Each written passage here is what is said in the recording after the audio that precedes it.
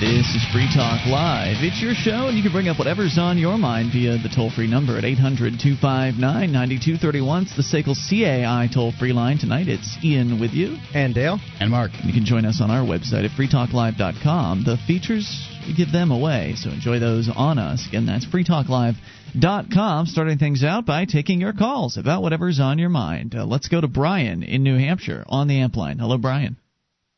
Hey, guys. A couple weeks ago, well, maybe last week, I don't know, the time is just skipping by. I was telling you a little bit about some bees that I am starting. Yes, you are a beekeeper. Yes, the idea behind this is, well, it's fun, but I'm also trying to show how wealth can be created from thin air. Wealth is the ability to use your brain and your resources to turn into something that you can trade and get other things with. So we did some beekeeping. We were in Colorado before we moved here to New Hampshire, and so I figured I'd just repeat that. I bought 3 packages, they're called, of 3 pounds each of bees plus a queen. Who would have thought that they sold bees by the pound?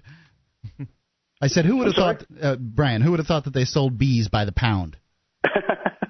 Well, they found out that about this many bees you need in order to support a queen for the week or so it takes to get it from the queenery to your house, and it just so happens it's about 3 pounds of bees. I guess, I don't know. Gotcha. Now my question is though that if the queenery what happens if the bees are all flying? Would that package weigh less? It's a good question. I think they tried that on MythBusters once. If you have a bunch of birds that all were in a truck and they flew, would it weigh any less? It doesn't. Interesting. Anyway, it wouldn't? So I talked to you guys about the bee thing, and there's just so much. I mean, the more you learn about bees, the more you find out you don't really know much about bees. I mean, it's like a lifetime. There's just so many really cool facts about bees. So I'm sorry, Brian. I'm still thinking about the science behind the whole truck full of birds thing. Think about when the bird flaps its wings. It's pressure. It's creating pressure. Opposite reaction. Yeah. It has to press down against something to go up. That's what I was thinking. Pressing the air down. So the air pressure from all of those birds is the same weight, essentially, of the birds actually just sitting in the truck. Yeah. In theory, I think that would be how I'd interpret it. Yeah, that's what I was thinking. That's exactly it. The downdraft force is exactly the same as the bird's weight if the bird's going to be standing in midair. Yeah, that's what I figured. Okay, I just wanted to air that out. Go ahead with your thoughts. And it'd be the same thing with the bees, I guess. Anyway, after I talked to you guys on the show here last week, a couple weeks ago, I got several emails from people who wanted to wanted more information. Mark, you were one of them, and so I talked to the people who are running Alt Expo, which is kind of an alternate expo that they put on in conjunction with other things that are happening in the Liberty world, and they're going to have their Alt Expo at Porkfest this year here in a couple of weeks, or I guess a weekend after this. Yeah, the Porcupine Freedom Festival coming up here in 1 week's time, actually, next Thursday the 25th through the 28th. That is going to be where a lot of hundreds of liberty-minded people will be gathering here in New Hampshire to socialize and network and have a good time with one another. And there are all kinds of official things that are going on. And when I mentioned earlier on not tonight's program, but earlier on an earlier show, that there are always spontaneous things that are happening within the movement. So you never really know exactly everything that's going on just by looking at the official itinerary. There are always many other things. And the Alt Expo is one of the best examples of something that spontaneously came out of the Porcupine Freedom Festival in the past, and the Liberty Forum, which is another one of the Free State Project events that happens during the year. Basically, the organizers of the Alt Expo said, well, we don't think there's enough that's being covered here. We think that there need to be discussions and panel discussions or whatever, presentations on a variety of topics that just aren't being covered on the official menu of options. And so they just went ahead, instead of begging the organizers of the Pork Fest or the Liberty Forum to allow them to have the space officially to do these things, they just went ahead and did their own thing. They went ahead and organized on their own what it was that they wanted to do. And in the Liberty Forum, for instance, the event earlier in the year, it happens at the same hotel. It's in a couple of the hotel rooms. At the Porcupine Freedom Festival, they'll have a fairly large tent, and usually they have their own projector set up, and they've got a nice little setup. They sell coffee, and it seemed like a big hit last year. In fact, probably the next biggest thing to the fun tent was probably Alt Expo. The Alt Expo I enjoy going to. They almost always have several somethings that I want to see. So great example. So you're hooking up with the Alt Expo to do a beekeeping, presentation? Yes, yeah. It'll be just got a time. It'll be Saturday morning at 10 o'clock. And I'll have a whole bunch of stuff there. I'll have my bee suit and some examples of the hives. And I won't bring any bees, but I'll bring some honey and all kinds of good stuff. So if people are going to be at PorcFest, then come on over Saturday at 10 and we'll talk bees. Very good. All right, Brian. Anything else you want to share tonight? There was one thing. I was actually listening to a really old podcast back in February. You guys were talking about the value of school, of whether to go to college or not. Mm-hmm. And there's just one thing that I wanted to add to that. It's whether can you get a job with a college degree and the amount of money it costs for the college degree, you have to pay that off, and it's really not worth it if you look at the numbers. But what I've found, and if you want to get ahead, if you want to set yourself apart from the other people in the job market, just write a book. Wow, if you could walk into a job interview saying, hey, this is my book, and they can look it up on Amazon.com and see if you're an author, even if you only sell, a couple hundred copies, that will set you apart from anybody else who's doing that job. I really haven't made a lot of money from my books, not nearly as much as I've made from just being able to say, to increase my billing rate or, get gigs right away instead of, having to compete with other people. Right, because then you're author, Brian Travis. Yeah, yes. It sounds like an amazing thing. Brian, I'd like to set the record straight. People that get college degrees make more in a lifetime and generally well in excess of the amount that they spend on the degree, but it's still a chicken and the egg situation. Are the people that make more, do they go to college generally, or did they make more because they went to college? I'd say that it was likely the former, not the latter. Well, yeah, right. People who are motivated enough to take some time out of their life to go to college are not, just your average, schmoes are going to sit around, fixing their car all day. Yeah. I think it's also it's a causation. Correlation is not causation or whatever. I think a lot of employers too are not so much valuing the degree so much as it's just something to prove the employee that they were able to take something on and carry it through to completion. Something that takes that much of a commitment. And college really is. I mean, there's a lot of discouragement when you're going to school. There's plenty of times when a lot of people drop out, and I understand why. It's a business plan where you pay people to tell you what to do. Of course, it's discouraging. It's the kind of it's a business plan that exists nowhere else to make it through such a ludicrous set of circumstances as paying somebody who acts like a pompous jerk and then gives you workout. They do that with workout classes too, right? I guess you're right. A mistress, to beat you. Yeah, well, I was hoping you hadn't given up any of my secrets, Brian. Brian, when you said queenery, I thought of a gay ice cream shop. Thanks, Brian. Anything else on your mind? No, good call tonight. Appreciate hearing from you. More bee information available at the Porcupine Freedom Festival, the Alt Expo. 800-259-9231. Of course, we're going to be broadcasting live from the PorcFest, and that's PorcFest with a C, PorcFest.com. You can go, you can get registered. Come on out to Lancaster, New Hampshire. It's a bit of a drive. You're going to have to drive probably for a good 2.5 hours. There's if you're a lot coming of great into Manchester. scenery up there. Yeah. It was well worth the ride. You've been up there once, right? Up that direction? Yeah, up to the north several times part of the state. Most just about any drive from one part of New Hampshire to another is going to be a pleasant drive. Sure. I would say just about any. It's beautiful scenery, and the other thing about it is that the campground's really great. If you've been to the most recent PorcFest, the last couple, I can't comment. I've never been there. That campground, I understand, but this campground is better than the old one. That's what I hear. Yeah. I'm looking forward to it. Anyway, it's starting next week, Thursday the 25th through the 28th. Go to porcfest.com to get registered. You'll be able to meet with hundreds of liberty-minded people, all enjoying one another's company. Free Talk Live, broadcasting live. Looking forward to seeing you there. porcfest.com. More on the way here. You can take control of the airwaves. Bring up anything. Teen Revenge website. proposal to ban this website. Am I understanding that correctly, Mark? Yes. We'll find out a little bit more about that and a little bit of hate email, which we don't get very often, so we'll share some of that with you as well. Sweet. It's Free Talk Live.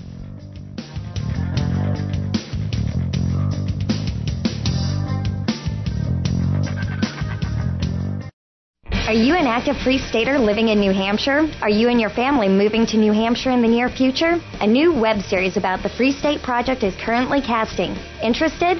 Send us a short video about yourself. Tell us what you're doing or planning on doing to achieve liberty in your lifetime. Show us what makes you interesting. Upload your video to YouTube and send the link to fspwebseries@gmail.com. Don't have a video camera? Ask about other submission options. fspwebseries@gmail.com. This is Free Talk Live. You take control of the airwaves via the toll-free number at 800-259-9231. That's the SACL CAI toll-free line. And tonight it's Ian here with you. And Dale. And Mark. And you can join us online at freetalklive.com. We've got a shrine of female listeners there with dozens of ladies who've taken the time to send us their validated photo. Prove they listen to the show. Head over to shrine.freetalklive.com. See that for yourself. That's shrine.freetalklive.com.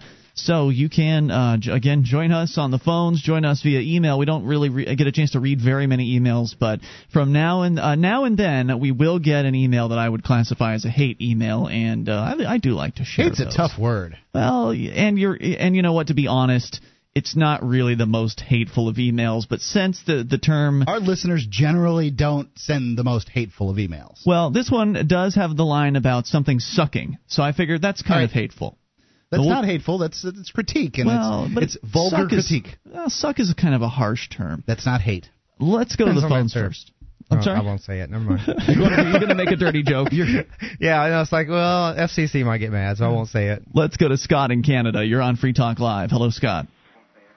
Scott, Canada, going once. Scott. Hi, guys. Hey, you're on the air. Yeah, I recently had back surgery, and I thought I'd sort of give a little socialist medicine report from how it works. Yeah. If you're at all interested. Absolutely. Well, typically, especially up here, it's at the front end where all the terrible sort of crap is, like the waiting 8 hours in the emergency room when you get to the ER, and people dying in the emergency rooms, and waiting months and months to see a doctor. And it seems, after going through this little experience, that that's where most of the problems are, because there's so many people trying to access it for whatever reason. Mm-hmm. Well, but it's once free. you kind of get past that and get into the queue of, okay, now you're on the books and you're scheduled for whatever, you get moved through a lot quicker.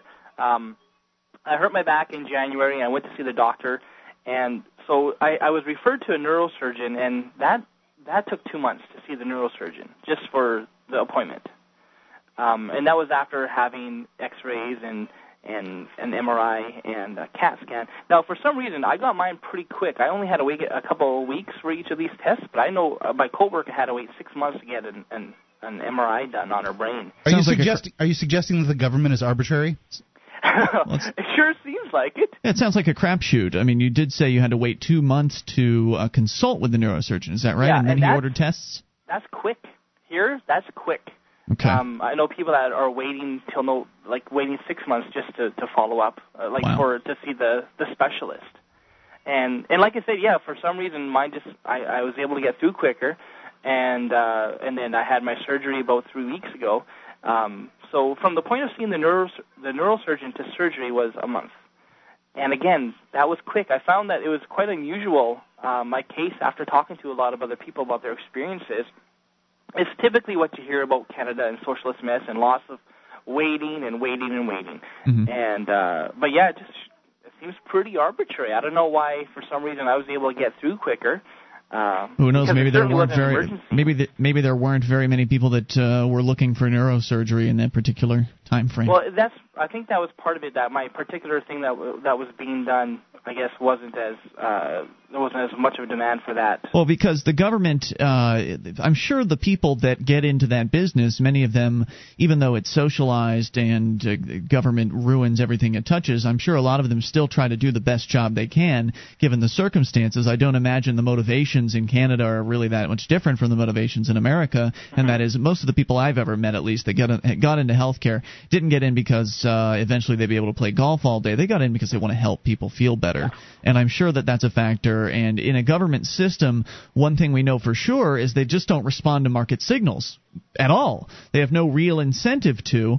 There are very, very few opportunities for them to really even respond to market signals, because it's usually around election season. If anything's going to change, that's when the option comes in to make something happen differently, basically. Yeah. So if they have a certain amount of neurosurgeons and there's a low level of demand for that, then they can probably handle it and do it on a relatively speedy basis compared to what a lot of people experience in Canada. Whereas if all of a sudden the demand goes up, there is no way for the Canadian marketplace, because it's not a real marketplace. It's a government-controlled, completely monopolized system. There's no real way for it to expand out according to what increased demand there might be placed upon it. They just don't have that mechanism.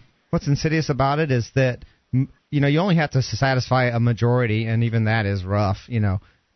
With a government service like that, and just keep it voted in, or keep politicians voted in who want that service. And so most people are healthy most of the time, and when they aren't, it's usually a little doctor visit to get a prescription or something like that. And all that is really straightforward in a government healthcare system. You go, you get a prescription. It's real simple. It's not difficult to ration that versus having to ration some limited service. There's a limited number of doctors, and it's not responding to market signals the way you said. Mm-hmm. And so I think most people, the huge vast majority of people who are under socialized health care, think it's fine, because for the experiences they've had, they had a cold, or they had a strep throat or something. Most of the things that most of us go to the doctor for maybe once every year or two, and that stuff it seems fine for, so they're having largely good experiences. And then the horror stories come when someone has something unusual, and then they do have to ration care, and then they're on a waiting list, and people have family members who are dead, who very likely could have been saved had they not been waiting 6 months for an operation or something like that. There are so many stories. That's not unusual to hear of, too. Dying on a waiting list, waiting for something that could be routine. What kind of coverage does that get up there in Canada? Those incidents, are they kind of brushed under the rug as far as the media is concerned, or is it out there in front of people? Well, they in my area in Winnipeg, you don't hear about people dying on waiting lists because it's not unusual, so it's not news really. Oh, no. You'll hear about people. Yeah, you'll hear about people dying in the waiting room, and that's happened a couple times the last few years. People dying in the waiting room, but people dying on the waiting list. You hear about it, but it's not really featured because it's not really that unusual. Because you're waiting 6 months or a year for either, and these are just to get procedures or tests done sometimes. Oh, and don't forget the other factor is they will take a look at you and your circumstances. So if you're old, then you have there's a lesser chance that they are going to take care of you as quickly as they might somebody who's younger. Because I'm a younger guy, so maybe that's why I got through quick. I don't know. But part of the problem is that a lot of people don't see an alternative, or they don't know the option. Like in Canada, when we think private health care, they think the U.S., right? And that's not private health care anyway. Maybe by comparison. Yeah. It's not anything I would advocate like the current U.S. system anyways, right? Yeah, but the U.S. system's a mess. It's an absolute mess. And it's like what happens if you take the worst of a socialist system and the worst of a free market system and combine them all together. Thanks, Scott, for the call tonight and the story. I appreciate hearing from you. I'm glad it went okay for you. 1-800-259-9231. Now, what would be interesting would be to compare Scott's experience with what would have happened if he had lived in the United States. Now, he did say he had to wait 2 months in order to consult with the neurosurgeon. There were then tests ordered at that point. It took just a series of weeks to get the tests done, and it sounded like he got the operation wrapped up within a month. So, relatively positive story for Canada. But what happens when you compare that same situation to the United States? How long would it take on average? It would take nearly as long. Just to see the neurosurgeon, you'd think they'd book you a little faster than 2 months. Yeah. So 800-259-9231, maybe you've got a little more experience in the medical world and you would like to speculate, or perhaps you are a neurosurgeon and you can actually give us your life's experience in that area. 800-259-9231 is the SACL CAI toll-free line. You can bring up anything. That is why we call the show Free Talk Live. 800-259-9231. They say we're hated for our freedoms. Their solution? Take away our freedoms. Either you're with us or you are with the terrorists. They spend both your lives and your money with reckless abandon. We're out of money now. We're operating in deep deficits. One organization dares to dream of a world where nations compete for citizens instead of enslaving them. The Seasteading Institute is looking for pioneers to homestead the high seas and take civilization to the next level. Join the revolution at seasteading.org.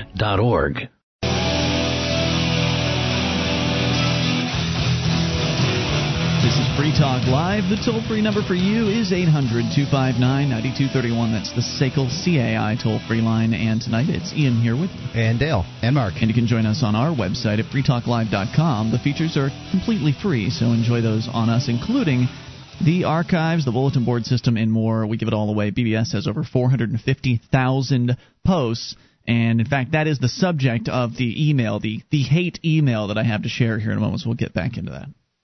There are lots of reasons you might want to hide your valuables around your home. Asset forfeiture, bank failures, burglars, ex-spouses, housekeepers, your kids. StashYourSwag.com gives you more than 100 common places around your home, most with little or no modification. All the modifications are under $50 if there are modifications. The guide contains detailed pictures to help you out. It's StashYourSwag.com. It's an ebook, and it costs under $7. StashYourSwag.com. SWAG. Toll-free number again, 800-259-9231. Peter writes, the FTL message boards really suck. And he made suck in all caps. They are just... Is he talking about the BBS? Yes, the Free Talk Live BBS, which you can go to bbs.freetalklive.com. They are just a cesspool of juvenile humor and arguments. You need to get your moderators to police them more. At least get people to be nicer to each other. Because, yeah, you can do that just by cracking down on a forum, is get people to be nicer. Wait a second. What is the disclaimer that when one... It's a virtually unmoderated BBS. So there is some moderation, but very, very little. Basically, the moderation includes getting rid of the violent threats. Spam posts. Spam bots. Like automatic things on the Internet that just post crap. If somebody makes a violent threat towards someone, I don't believe we allow racism. Depends. There's the rubber room for trolls where you're allowed to be... Right. A troll room where pretty much anything goes. Right. We take a virtually unmoderated forum, and then... I really wish people would... I think I have a spectacular idea for all kinds of forums, which is allowing people to do what they want to do, but just gives information, and that's the troll meter instead of a karma meter. I like the idea of the troll meter. But what we found is that they love to slap each other with troll points on the website. Karma. Right. But that you can do that over and over and over again, and someone can game it really easily. Yeah, the troll meter would give each person one vote per person. I like that idea. And their meter would adjust based on... You can always change your vote, but you could vote whether they're a troll or not. So you give your one vote towards one... On our I site, like you, I don't like you. Votes. You know, I like you, don't like you. That basically, and all that is information. It's not like a, I know I'm big on picking on people who vote, but this is not, all it is saying, these people think this many people of all the people who have voted, like 30% of them think this person's a troll. And then you just have information and you decide whether to ignore them. Let's define troll for somebody who's not message board oriented. That's a good question. And that's an ongoing debate, isn't it? What is a troll? It is. Well, there's I think that a troll, I would define as someone who's just wants attention. Looking for a reaction. Good, bad, just trying to get a reaction. They might disagree with the general content of the message board, and they just want to get over there and like, and just stir it up. And a troll is someone who posts controversial, inflammatory, irrelevant, or off-topic messages in an online community such as online discussion boards with the primary intent of provoking other users into an emotional response or generally disrupt normal on-topic discussion. Now, some trolls are better than others. I mean, they use different tactics, too. Right. Well, the ones that are better, more effective are the better trolls because they can come in and they can stir it up. Whereas if somebody just came into the Free Talk Live BBS and said socialism sucks, I mean, that would be obvious trolling, and it maybe would not get some attention from the users there. They strike me as really bored, attention-starved people who have lots and lots of free time on their hands. And our forum is full of those people, and that's okay. The amazing thing is how many wealthy people that are doing quite well want to hang out on the forum and then play with the trolls or be trolls themselves. It's beyond me. I don't disagree with anything the email has said so far. No, I don't disagree with him either. I hardly ever go there. I like to go. I go there every day. Do you? Yeah, I do. I used to go a lot. I have to admit, I haven't been in a while. I might like it now if I went back. I don't know. It's just been a long time since I've actually even glanced at it. He only has a few more things to say. He says, it seems all people do on there is argue topics. Hello, have you ever been to a forum? It's a forum. Yeah. It's like a forum about liberty. Libertarians are called debatatarians for a reason. But any forum on the internet, I've never, maybe it's just the ones that I've gone to. No, but you're right. I've never been to a forum where there are... Especially a libertarian one, though. Yeah, incessant arguments going on all of the time. And, of course, the reason is because everybody's hiding out behind their computer screens. A number of the people that are on the Free Talk Live BBS I've met in person, and they're very congenial, very nice folks who... in real life have a completely different persona than they do on the internet. And it's just the way forums are. I really think some people take them too seriously. And it can be easy to do that when you get into the forum world and things become, this is where you're spending your time. And so it seems as though things that happen here are very important when it's just some internet forum off in the corner of the internet somewhere. I mean, it doesn't have any real significant effect. But the internet has corners? I guess you could say it does, yeah, because if the site ends somewhere, you're in a little nook there, right? Anyway, some of the worst offenders, he says, are amplifiers. If somebody doesn't agree, they'll immediately insult the person. If the boards are representative of the message you promote on the show, I don't want any part of it. Well, and that's a cheap shot. There's the answer to the problem. When you put the little disclaimer out, everybody has to read the disclaimer. Only if they join the forum. As you join the forum? Yeah. Well, perhaps you should have a pass-through for guests, because I just looked at the forum has about 1,600 users that are registered.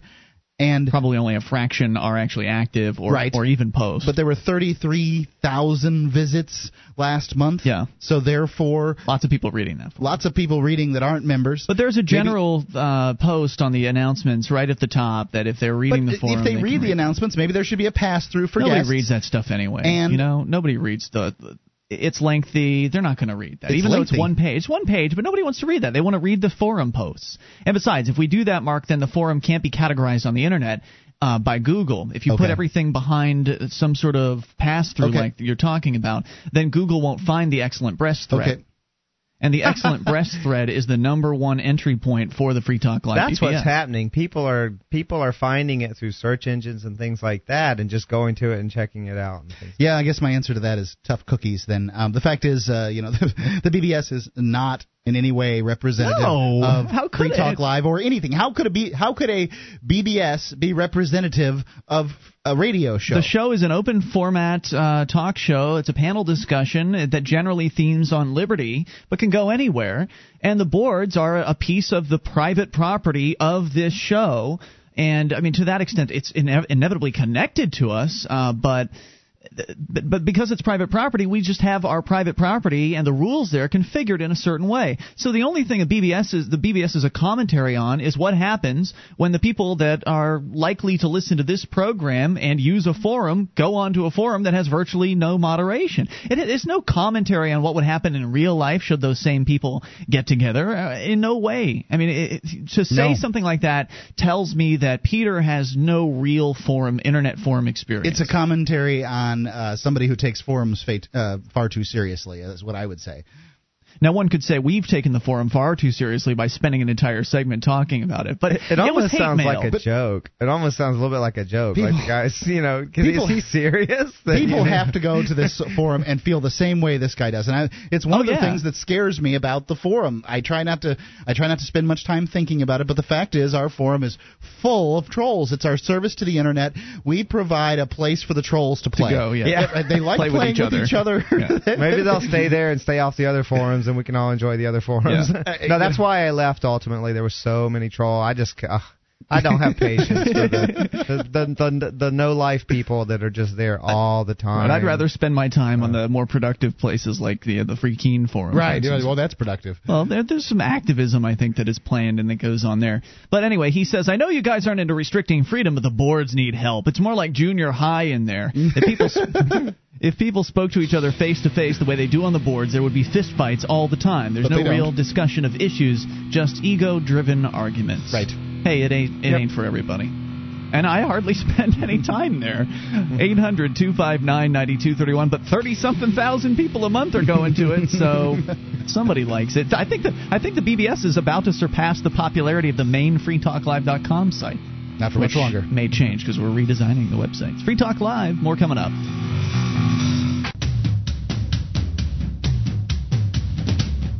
This is Free Talk Live. You can take control of the airwaves, bring up whatever's on your mind, toll-free, 800-259-9231. That's the SICKLE CAI toll-free line. It's 800-259-9231. And if you want to support the show, one easy way to do it is to shop with us at amazon.freetalklive.com. Just enter Amazon through that link. Free Talk Live will get a percentage of your purchase. So whatever it is that you need to buy in life, they probably sell it. They've got dozens of categories and even used items. So if you need to save a few extra bucks, it's the way to shop.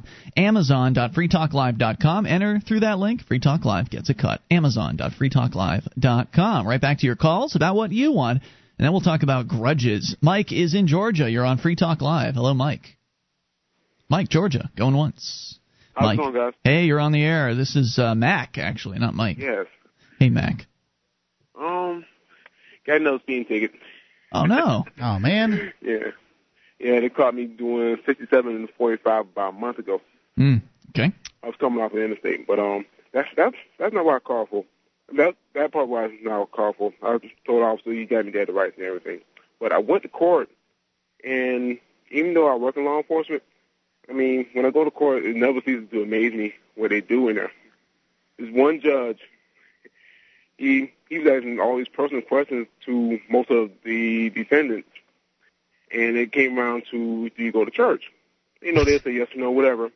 And the judge actually offered to lower their fine if they went to church. How many times they wanted?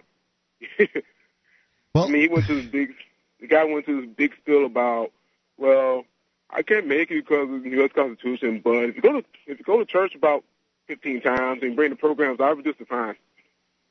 If you go to church, how many times? He'll 15. do what? It depends on the offense.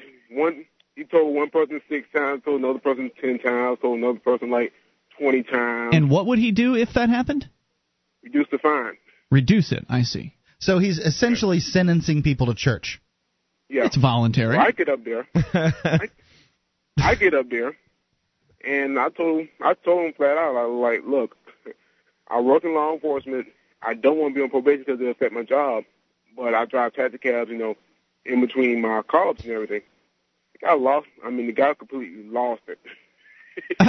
That's what judges do best. Man, anybody that doesn't kiss the ring of most judges will be really under attack, under fire, and if not, end up in a jail cell after all is said and done. Yeah, that's crazy, Mac. The police department that got pulled over for, they have a reputation of, they'll throw you in jail for anything. So, I'm like, look, you got me dead to rights. Yeah, I wasn't paying attention how fast I was going. Don't throw me in jail. So you paid up and that was that, huh? You decided you didn't want to go to church? I went to. He didn't even offer it to me, but oh, I see. At that point. But the guy put on probation, and I got the paperwork. I'm actually paying the probation company more than I'm actually paying the court. You're on probation because you were speeding? Yes. Is that like regular probation? Speeding or probation? Or driving probation? Traffic probation. It was either I had 2 days to pay the ticket, it was like $200 and some odd, or I go on probation for 6 months. What does it mean to be on probation from a driving perspective? They have me classified as minimal supervision, so pretty much... That is probation. Supervision? So you have to meet up with probation officers and that sort of thing? Yeah, they have different tiers. They have a range from you just report and pay, where I'm at, to where they actually come and visit you. So wait, why were you given probation as opposed to just paying the speeding ticket? Was it because there was too many speeding tickets or what? I didn't have the money at the moment. So you didn't have the money, so then they put you in the system. But don't you have to pay for probation? I knew that was that way down in Florida. Yeah, that's what I'm saying. Yeah, I actually had to pay more to the probation department than I'm actually paying on the ticket. So is it over? It's over a certain period of time. So it's over 6 months. So instead of paying payments, it's terms. So instead of just I know around here you can just get payments. They'll just accept payments. They won't put you into the probation system because of it. Crap. Welcome to the South, huh, Mac? Yeah, and I mean, this is how it broke down. I'm actually paying about, with all said and done, around $600. What would it have been? The speeding ticket? $500, my mistake. What would the ticket was about $500? It was how much? 500? 200. My mistake. The speeding ticket was $220 some odd dollars. The probation cost is almost $300. Wow, that's amazing. All because you couldn't afford to pay the ticket all at once. Mac, thanks for the story tonight. Always good hearing from you, sir. One more question. Okay, quick. The guy from Savannah who has the podcast, what's the site again? LCL Report, Mark? LCLreport.com. LCL Report. Okay. There you go. Thank you, Mac. 800-259-9231. That is the SACL CAI toll-free line. Let's talk to Dave in New Hampshire. You're on Free Talk Live. Dave. LCL Report. That's my best student. Oh, excellent. Dave Ridley from RidleyReport.com. What's on your mind tonight, Dave? Yeah, he does what I do. Anyway, I wanted to talk a little bit about the charity activity in Grafton, New Hampshire. I've moved to Grafton recently. I don't know. Have you guys talked about this at all? I'm not aware. What's going on?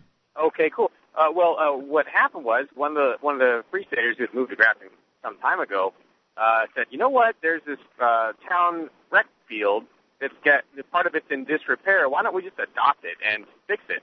And now, did they pull a permit to do that? Did they ask the town council if they could do that? They went before the Board of Selectmen and then informed them what they wanted to do.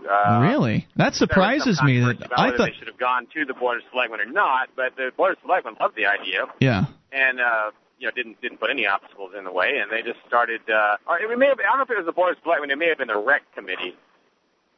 That surprises me. I always thought the Grafton guys were a bunch of radicals. I guess there's some politicos out there too, huh? Well, you know how it is. In every town, there's all different kinds. Even in Keene, there's I assume some politicos, but in Grafton it's a mix, the normal mix. And, we do have the highest percentage of Free Staters of any town in America now. I believe it. A little over 2% of the population is Free Staters. That's got to have some effect on local politics. All right, so they've adopted. They started on last Saturday. They cleared out all the brush and stuff. It's sort of like a little four-man horse arena. The one guy brought his goats, and they ate some of the grass.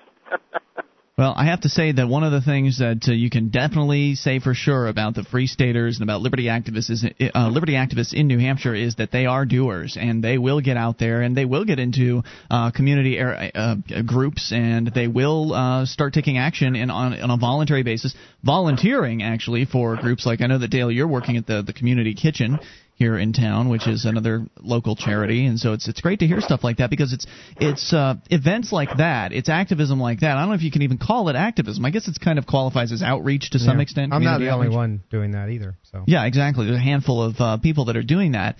I guess it qualifies as activism to some extent. It's important because it builds a positive image with the people in the community, because then if somebody goes out and does something really radical, they'll look at you and they'll say, well, you're not radical. You seem like a reasonable guy. Yeah, that's what I say. If I'm being stuffed in the back of a police car and my neighbors know me, then it's Dale. Like, Dale's getting stuffed in the back of a police car. It's not some strange guy who moved here from another state, And I think it's also just good to get to know your neighbors, because you're going to be living with them a long time. That's true. I intend to, anyway. I feel like I'm setting down roots here. Absolutely. So, this is my home. Yep. This is my home now. Dave, other thoughts for us tonight? What's going on with the Ridley Report these days? How are things going for you? Well, that was actually the last story I did, was the Grafton litter cleanup. No, it wasn't litter cleanup, but it was brush cleanup to be prefaces painting. Very good. In answer to your question about the Ridley Report itself, I'm pretty low on advertisers right now. I think that the recession has finally caught up with me. Time to lower the rates, Dave. I think he did. He did lower them, I think. Really? Yeah, they're down by about 30%. Wow. Yeah, that's the business, man. A lot of the radio business cutting back 20%, that sort of thing. It's tough out there. But glad you're still doing it regardless, Dave, because a lot of people, I think, value the Ridley Report. I don't know how many contributions you get directly from your listeners, but maybe it wouldn't be a bad idea to set up a Ridley amp or something like that. Come up with a similar kind of concept for you. Well, my webmaster may be doing something like that, but I always lose track of what he's doing. I'm a little bit of an over-delegator.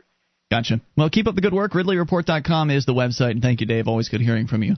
800-259-9231 for a great window into the world of what's happening on the ground here in New Hampshire.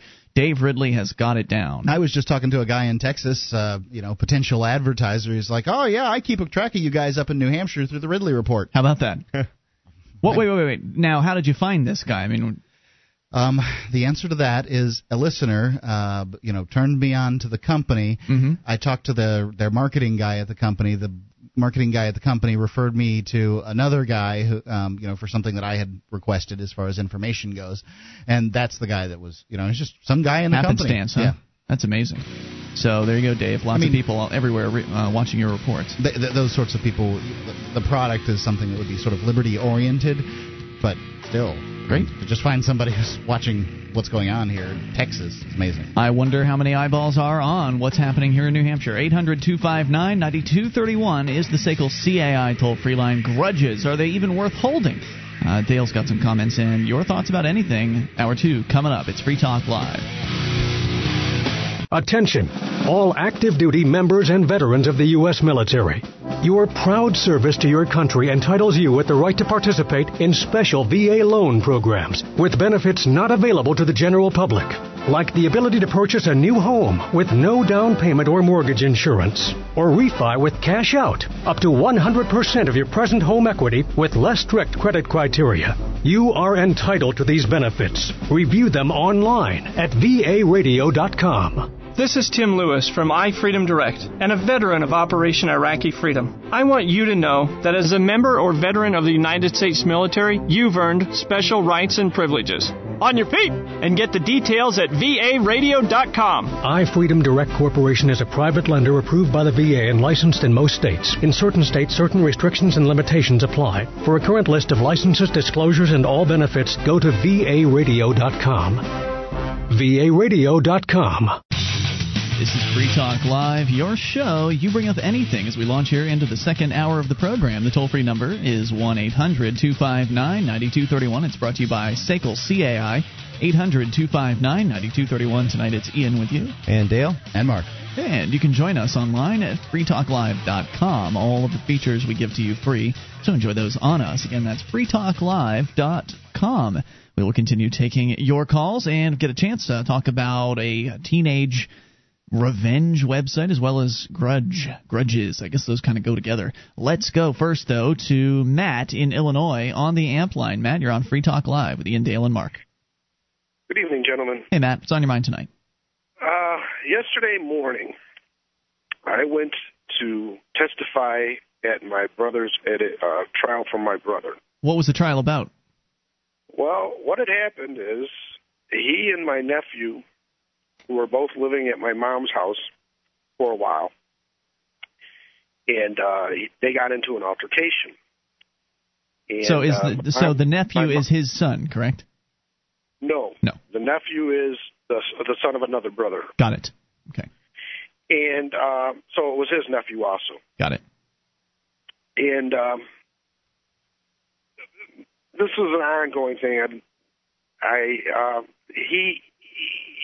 My nephew, I didn't see what happened, but my nephew said that my brother choked him. Oh, dear. My brother claims that my nephew pushed him down, and I heard what had gone on that evening. So I had told my brother that I would go and testify on his behalf because my nephew was lying, and I pretty much knew that.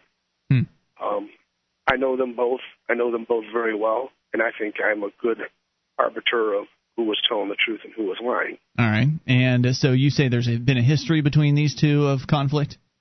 Yes, right. There has been. And so what was the trial for? Who was on trial? That particular night, my nephew called the police, and the police came and arrested my brother. Oh, no.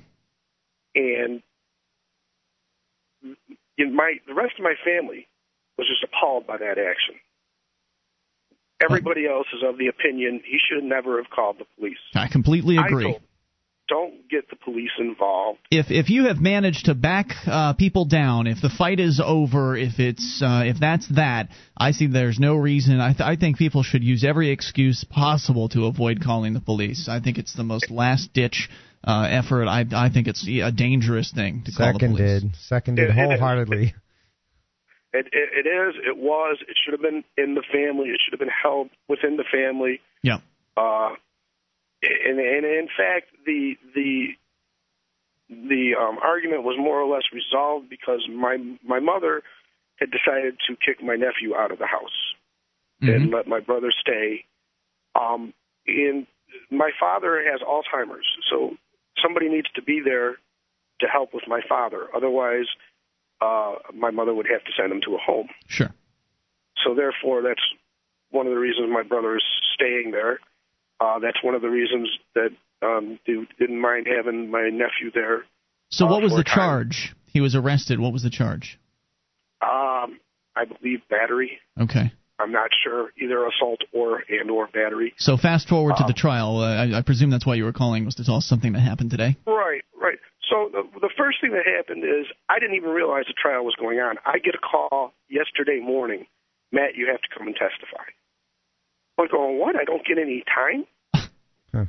I thought that, when witnesses are called for a defense, that the prosecution wants to talk to them before the trial and find out what they know, et cetera, et cetera. But no, I didn't get any time. I had to rush up there. It's an hour drive. I had to rush up there and be there within 2 hours. So that was the first quite upsetting thing. The second thing is that my nephew had been saying that he wasn't going to show up at court. He's been saying this all along. Nice. And he did.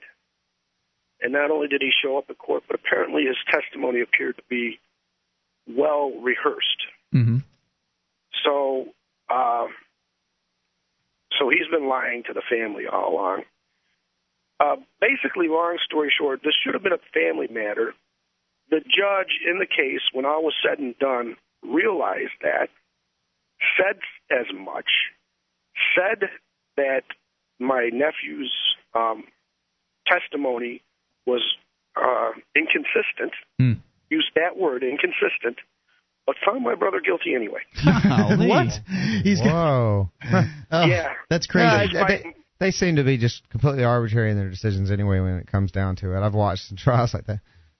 That's the point. Inconsistent. And despite my testimony, despite the inconsistencies of my nephew's testimony, despite my brother's testimony, my brother's appearance, and everything else, and the fact that these bureaucrats realized that this should have been something kept within the family, the judge admonished the prosecution for even going through with this case, and yet he still finds my brother guilty. Found him guilty and issued a fine, right? Amazing. And issued a fine. That was the next point. I got some money. $150 fine plus court costs, which we're not sure what they are. My brother's lawyer said probably around $200. I said, well, that's it. They want their money. Yeah, that's it, because it's not that $150 isn't going to the nephew. No, it's not going to the nephew. It's going to the county. Yep. The court cost is going to the county. So if they were to have found my brother innocent, they would have got nothing. They would have just had to let him go, and that would have been it. Sounds to me like he needs to appeal it. So, well, yeah, what does that cost? You made the point of the loser pays system. Mm-hmm. If we'd had a loser pays system, my nephew probably never would have gone through with this, because Absolutely. he would have realized that if he loses, he's going to have to pay, and it wouldn't have been worth it to take that chance. Yep. I'd say you nailed it, Matt, and I'm sorry that he called. Sorry he called the cops. I have to say that for people that have undesirable elements in their family, people that they do not get along with, just keep them out of your life. There is no reason to help the nephew because he's related to you. He sounds like a scumbag to me, and if it's true that he is, then don't invite him over. Don't bring him to Thanksgiving dinner. Don't do any of that stuff. You have no obligation. I understand that people are in this country are raised with this mindset of, oh, it's family, so we have to, just let them walk all over us. No, these are people who, I'm sorry to say, are nothing more than strangers you happen to be born into close proximity to. Right, and with that comment that you made, I have to say that although I could see it was breaking my mom's heart, she's 76 years old, and she didn't want to have to do this, but she told my nephew, don't you ever come to my house again. And good. He deserves it. She has made the threat to disinherit my brother, my nephew's father, because he played a large role in what happened. That morning, my mother had called my nephew's dad, my other brother, and my nephew's dad had assured her that my nephew wasn't going to show up at court. So he lied. He knew. He knew my nephew was going to show up to court. I mean, we need to know for sure. You need to check that for sure. Yeah, he's got a lot of cop friends and things like that. There's a long history there. Okay. So. Yep. If he's not around, fights can't happen. He can't call the cops. Keep that guy out. She's made the absolute right decision to ostracize this person, and it should have probably happened sooner rather than later. But later's better than never. So thanks for the story tonight, Matt. Any other thoughts? No, that was it. I just thought you'd be interested. Yep. It's an interesting story. Thank you for the call, and I'm sure a lot of people can relate. Thank you, Matt. 800-259-9231. Thankfully, I didn't have that kind of family environment where there were people at each other's throats, but I know there are a number of folks that did grow up around that, whether it was in their immediate family or if it was their cousins or the sisters. Who knows? There's always one, Yeah. So keep them out of your life. If they're a problem, you don't have to. If you're somebody you're related to is a complete loser and a drain, you don't have to take him into your home when he comes by looking for a place to stay. It's a kind of masochism almost, it seems like. Yeah, especially if you just like that. Yeah, if you know that this guy is no good. 1-800-259-9231. That's the SACL CAI toll-free line. You can bring up whatever's on your mind. That's why we call it Free Talk Live. 800-259-9231.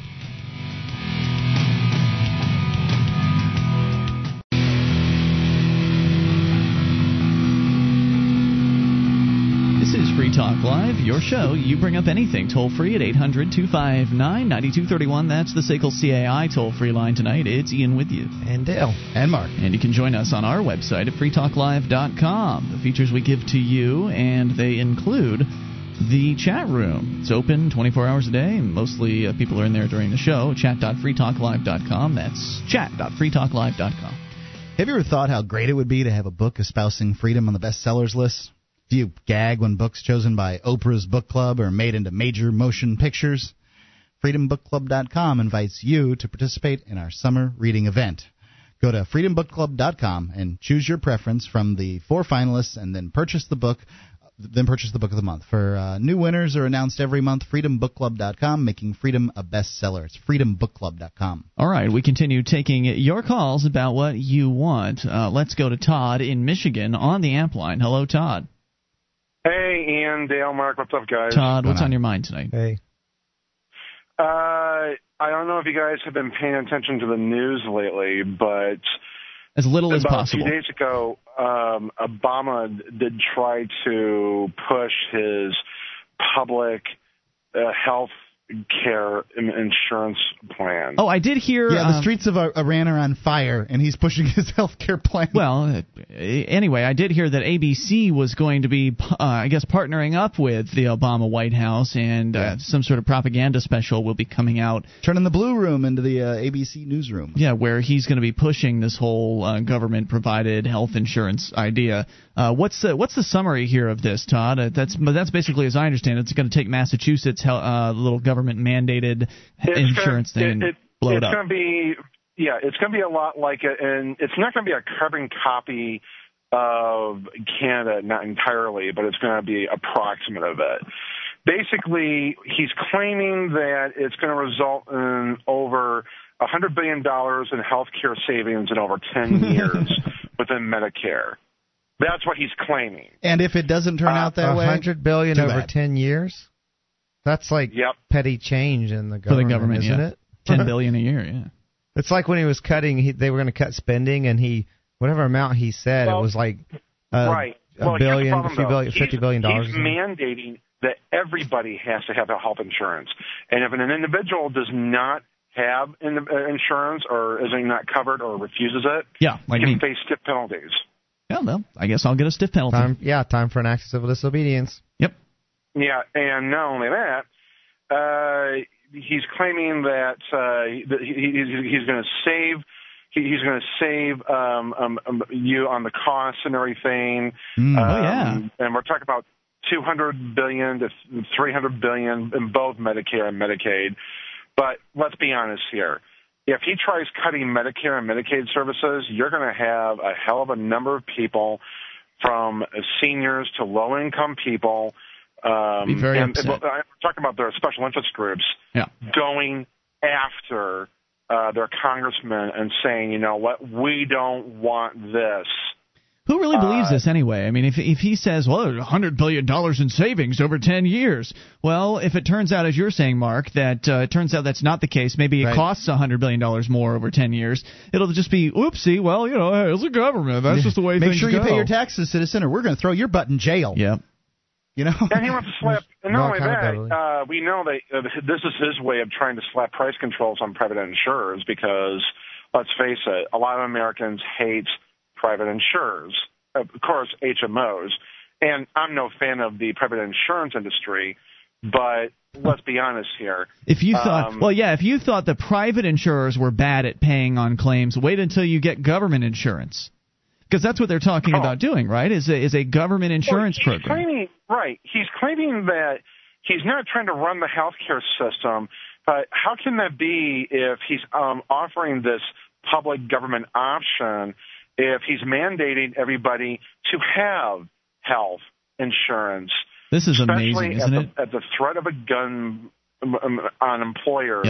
And he's saying, well, small business owners are exempt from it, and I'm not even sure how that's going to work. Oh, really? Well, that's because they're probably a little harder to whip into shape. Exactly. I was going to say, what's he going to do to me? Is he going to try and, I don't have any certain paycheck coming from the same person all the time. Yeah, if you're not reporting your income to them, then how are they going to, if they're not, if your paychecks aren't passing through their system as far as your employees getting their taxes taken out from their paychecks, they have no idea what's going on. They have no way to levy that extra tax in there, like as a punishment for not buying their services.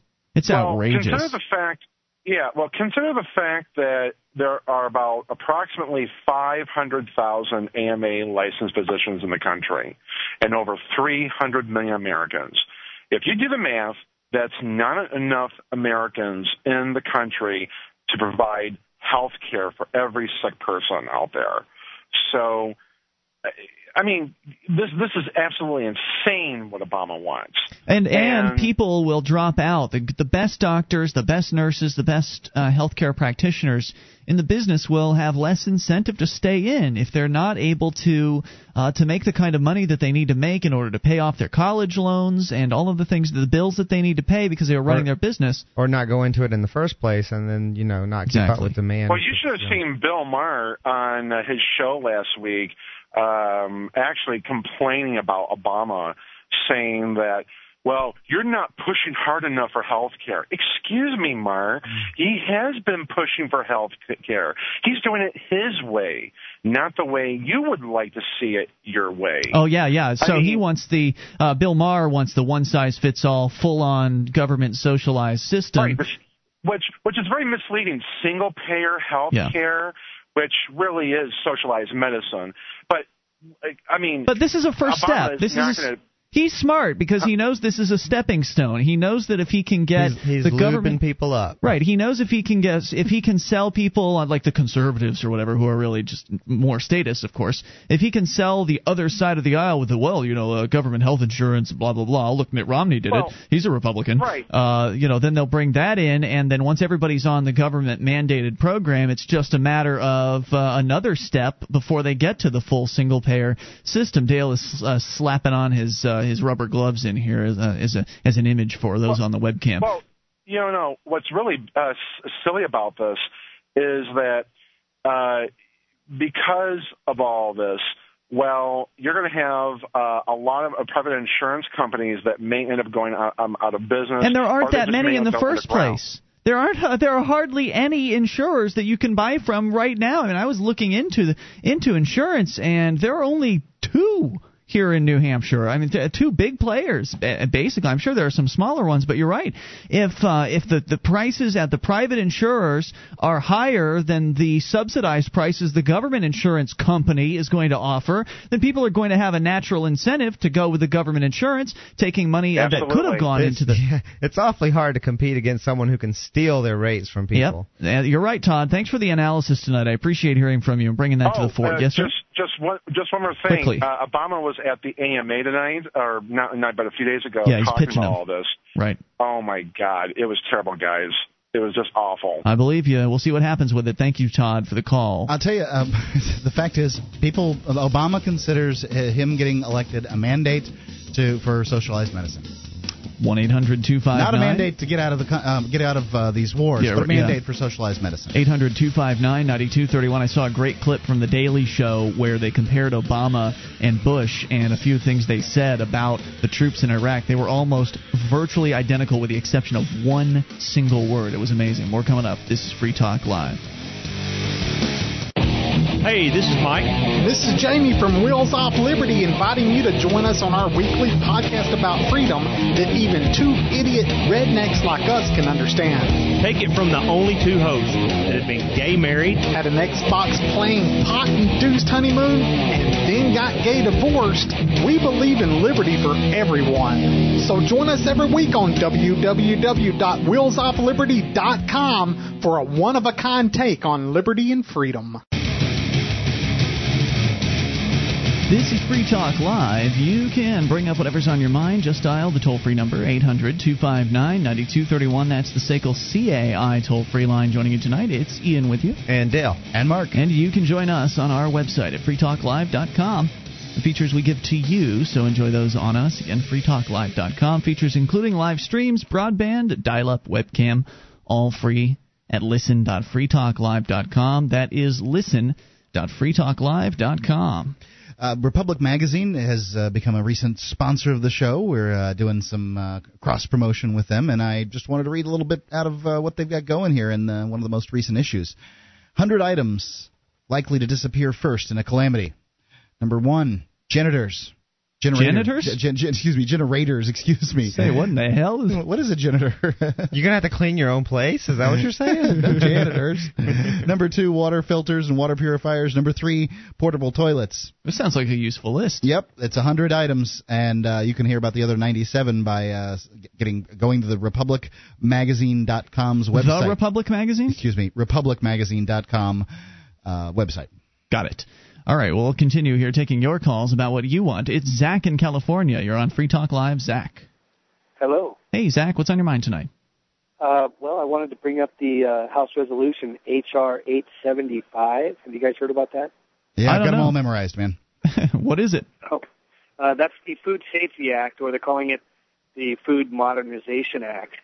And it effectively makes organic food and seeds potentially illegal, and really? They're trying to get rid of the small farmers and the farmers markets. Well, that doesn't sound very progressive. I thought the Democrats were supposed to be helping the little guy. Yeah, absolutely. Yeah. So, and basically, it lets Monsanto take over and feed the whole world on genetically modified seeds. Well, I, for one, am not scared of genetically modified foods. I happen to like the neat little apples that they're making. They're very tasty. But I can understand where you're coming from on this, and I'm with you. I think that any sort of government meddling in the marketplace is a bad idea. We need to have choices, and the marketplace on its own normally allows us a nice wide variety of choices. You can choose to go with the organic food. You can choose to go with the genetically modified food, or whatever happens to be out there. It's up to you. It's up to the business owners and the consumers to decide. But now the government's going to step in, and they're going to make life a lot more difficult, as I understand it, for the small food providers. Is this also the tracking bill, the one where they're going to mandate that there are all kinds of tracking equipment that these companies need? Yeah, where they're talking about the RFID chips. You got yourself a $3 chicken, but they're going to want you to pay for a $20 chip to put in it. Well, that's not true. It's not going to be $20. These chips are very, very small. I'm sure they're being mass-produced. These RFID chips are already being put into products, and I can tell you they're not increasing costs. They're being put in so they can decrease costs. So I'm not sure where you heard that one, but it's not really true from what I understand. Okay, well, that's good to know. Yeah, but the bill is bad news. They want to track it, and if you buy something from them, of course, they're going to want information on who bought what from you. So if there's a problem, they can get traced back to the originator. Yep, and that's going to be one of the most costly parts about this whole process, is that, at least for the little guys, big food companies like you mentioned, Monsanto, or I think is it R.J. Reynolds, the cigarette manufacturer that owns Kraft? Tyson's also involved with the big agro businesses. Right, these big manufacturers can easily absorb the cost of putting on whatever this new system is, this tracking system that the government's going to require. But if you're a small regional food manufacturer or a local farm or something like that, this could be a very crippling amount of cost they would have to absorb, and that could be one of the prime reasons why they go out of business. Thanks for bringing that up. Thanks for the call tonight. 800-259-9231. That is the SACL CAI toll-free line. But what federal government so-called representative could possibly vote against something that's called the Food Safety Modernization Act? Especially if they haven't read it, and they don't read these things. They're ignorant of what it says, and more importantly, all the people out there who might or might not vote for that particular politician don't know anything more than the name. Yep. And like you said, how could anyone vote against something like that? No one's going to analyze that. No one's going to read all the crap in that massive bill and figure out that it's actually spectacularly retarded. Right, and then once it gets put in play, then people might figure out that it really, really sucks, and getting something overturned once it's in play is the most difficult thing. It's this system we have is just so messed up.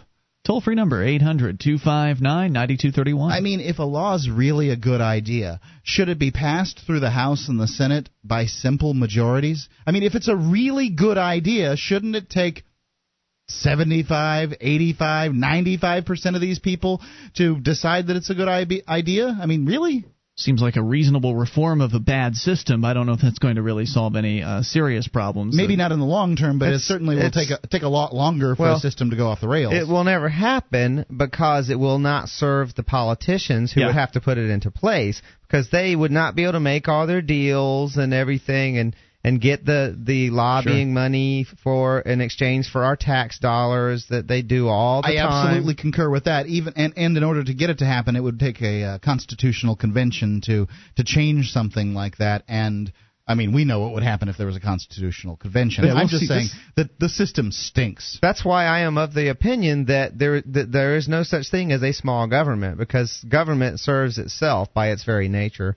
There's no reason for it. It doesn't serve government for it to be small. So. Right. Well, if there was a small government out there, I'm sure we could point to one and say, look, see, these guys have managed to keep their government small. We should do what they're doing. And I wouldn't expect it to get small. It's not the nature of it. It's like it's huge government or no government. That's all there's to it. Toll-free number, 800-259-9231. So let's talk about grudges. Dale, you had something you wanted to say just generally on that topic. Is that right? Yeah, I don't think a grudge is always a bad thing. It's kind of seen as being a bad thing. Like, oh, you're holding a grudge against someone. Well, what if it's well earned? What if someone deserves to? What if someone does not deserve to be forgiven, or has not yet earned being forgiven, or however you want to look at it? And what if you're better off just not making up? Yeah, well, I don't know if does forgiveness necessarily entail making up? You can forgive someone, but that may not necessarily mean, like, you can forgive someone. It's good for you. It doesn't do any good to hold anger against someone. Yeah. I think you should let go of that. But that doesn't necessarily. You talked about family members who are a drain on you, and that's a really good example because those are the people that everyone feels like we have an obligation. Because of our culture, we feel like we have an obligation to family members. But if it's harmful for you to be with that person, maybe because they're abusive, even if it's just emotionally abusive, it still wears on you, and it's draining on you. If someone's constantly putting you down, for instance, or if they're belittling you and things like that, then that's probably a relationship you don't want to continue. Now, that doesn't mean that you are punishing the person or that you are necessarily retaining anger against the person. Right. But what you are doing is saying this isn't a good relationship. It's not for me. Yeah. Maybe your personalities just aren't compatible. I need to do what's right for me, and that is seek people that I am more compatible with. I have to entirely agree with this. We're taught essentially that good people forgive, good people compromise, and there's some cases we can all think of that person in our life who, it's just it was a bad idea that I hung out with them, period, and it was a bad idea that I continued to hang out with them. And as far as forgiveness goes, yes, forgiveness from the standpoint of not harboring any negative feelings towards that person's good. That's just going to eat you up inside. Right. Because animosity doesn't do anything to the person that you feel animosity towards. Correct. It only does something towards you. But at the same time, there are people you shouldn't hang out with. They're bad news either for you or they're bad news in general. Some relationships have a tendency to be just bad together. People just create a bad relationship together, and they shouldn't hang out. I'm not saying that individually those people are bad people, but there are such thing I feel as bad people in this world. At least the way that they've come up with dealing with people in general. If those people believe that the best way to deal with people is lying or threats, and I'm not talking about anybody in general. Please don't interpret it that way. If somebody thinks that lying is the best way to get along in this life, those aren't people you should be hanging out with. Yeah, and I think I found that like when I was younger, I had a lot more patience for people and trying to forgive people and everything. And as I got older, my patience wore thin, or a lot thinner than it was when I was younger. I think I'm with you on that. I still feel like I might be a little bit too patient. I tend to be pretty forgiving as far as let's get into more of this here in moments. Your thoughts? It's Free Talk Live. Alakeys.com is a community for self-learners. At Alakeys, you'll find tools to help you connect with people learning the same things you're learning, tutor other community members, and to make contacts that can help you find jobs. You can also earn money by sharing your know-how with others and contributing quality content. Visit Alakeys at alekese.com. Again, that's alekese.com. This is Free Talk Live. You can bring up anything toll-free at 800-259-9231. It's the SACL CAI toll-free line. Tonight it is Ian here with you. And Dale. And Mark will be returning in moments. 800-259-9231. That number is the SACL CAI toll-free line. And SACL CAI is the company you need if you need to try something new in the area of collections. SACL CAI not only does collections, they also do early out billing, and they purchase charged-off receivables. SACL's employees are trained resolving issues for your customers and treating them with respect. They know that not only do you want to collect your money, but you want to keep your clients too. SACL CAI, see their banner right at the top of freetalklive.com. That is SACL CAI.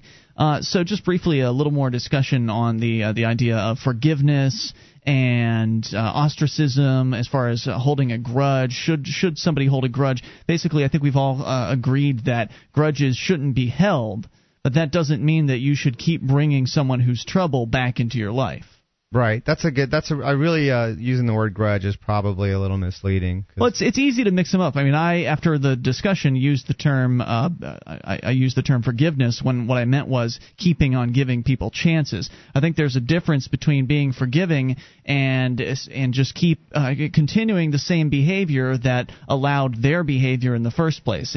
If you don't get along with somebody and they screw something up again, and you say, well, I've almost had enough. If you do it one more time, and you give them the opportunity, and they do it again, and then you let them do it one more time, and now one more time, enabling. and one more time. Yeah, you haven't changed the situation. They say they're going to change, but they aren't. So then at that point, the question becomes, how many chances is appropriate to give somebody to start doing the right thing and behaving in a way that is appropriate before you decide to put them on ostracize and get them out of your life? Yeah, I think, maybe sometimes just seeing progress, just seeing some kind of progress, oh, well, okay, they're not as bad as the last time, maybe. I don't know. I tend to agree with that, and I also agree that I've gotten a little less tolerant of it over the years. Yeah, there's no doubt. As I've gotten older, I can tell when it's not best for me to have a certain person in my life, and whereas when I was younger, I would just, you keep it going forever if you felt like, Yeah, there's some people out there that it seems like they go through these cycles where, 1 minute they want to act out, and then the next minute they want to be friends again, and the cycle goes on and on and on, and I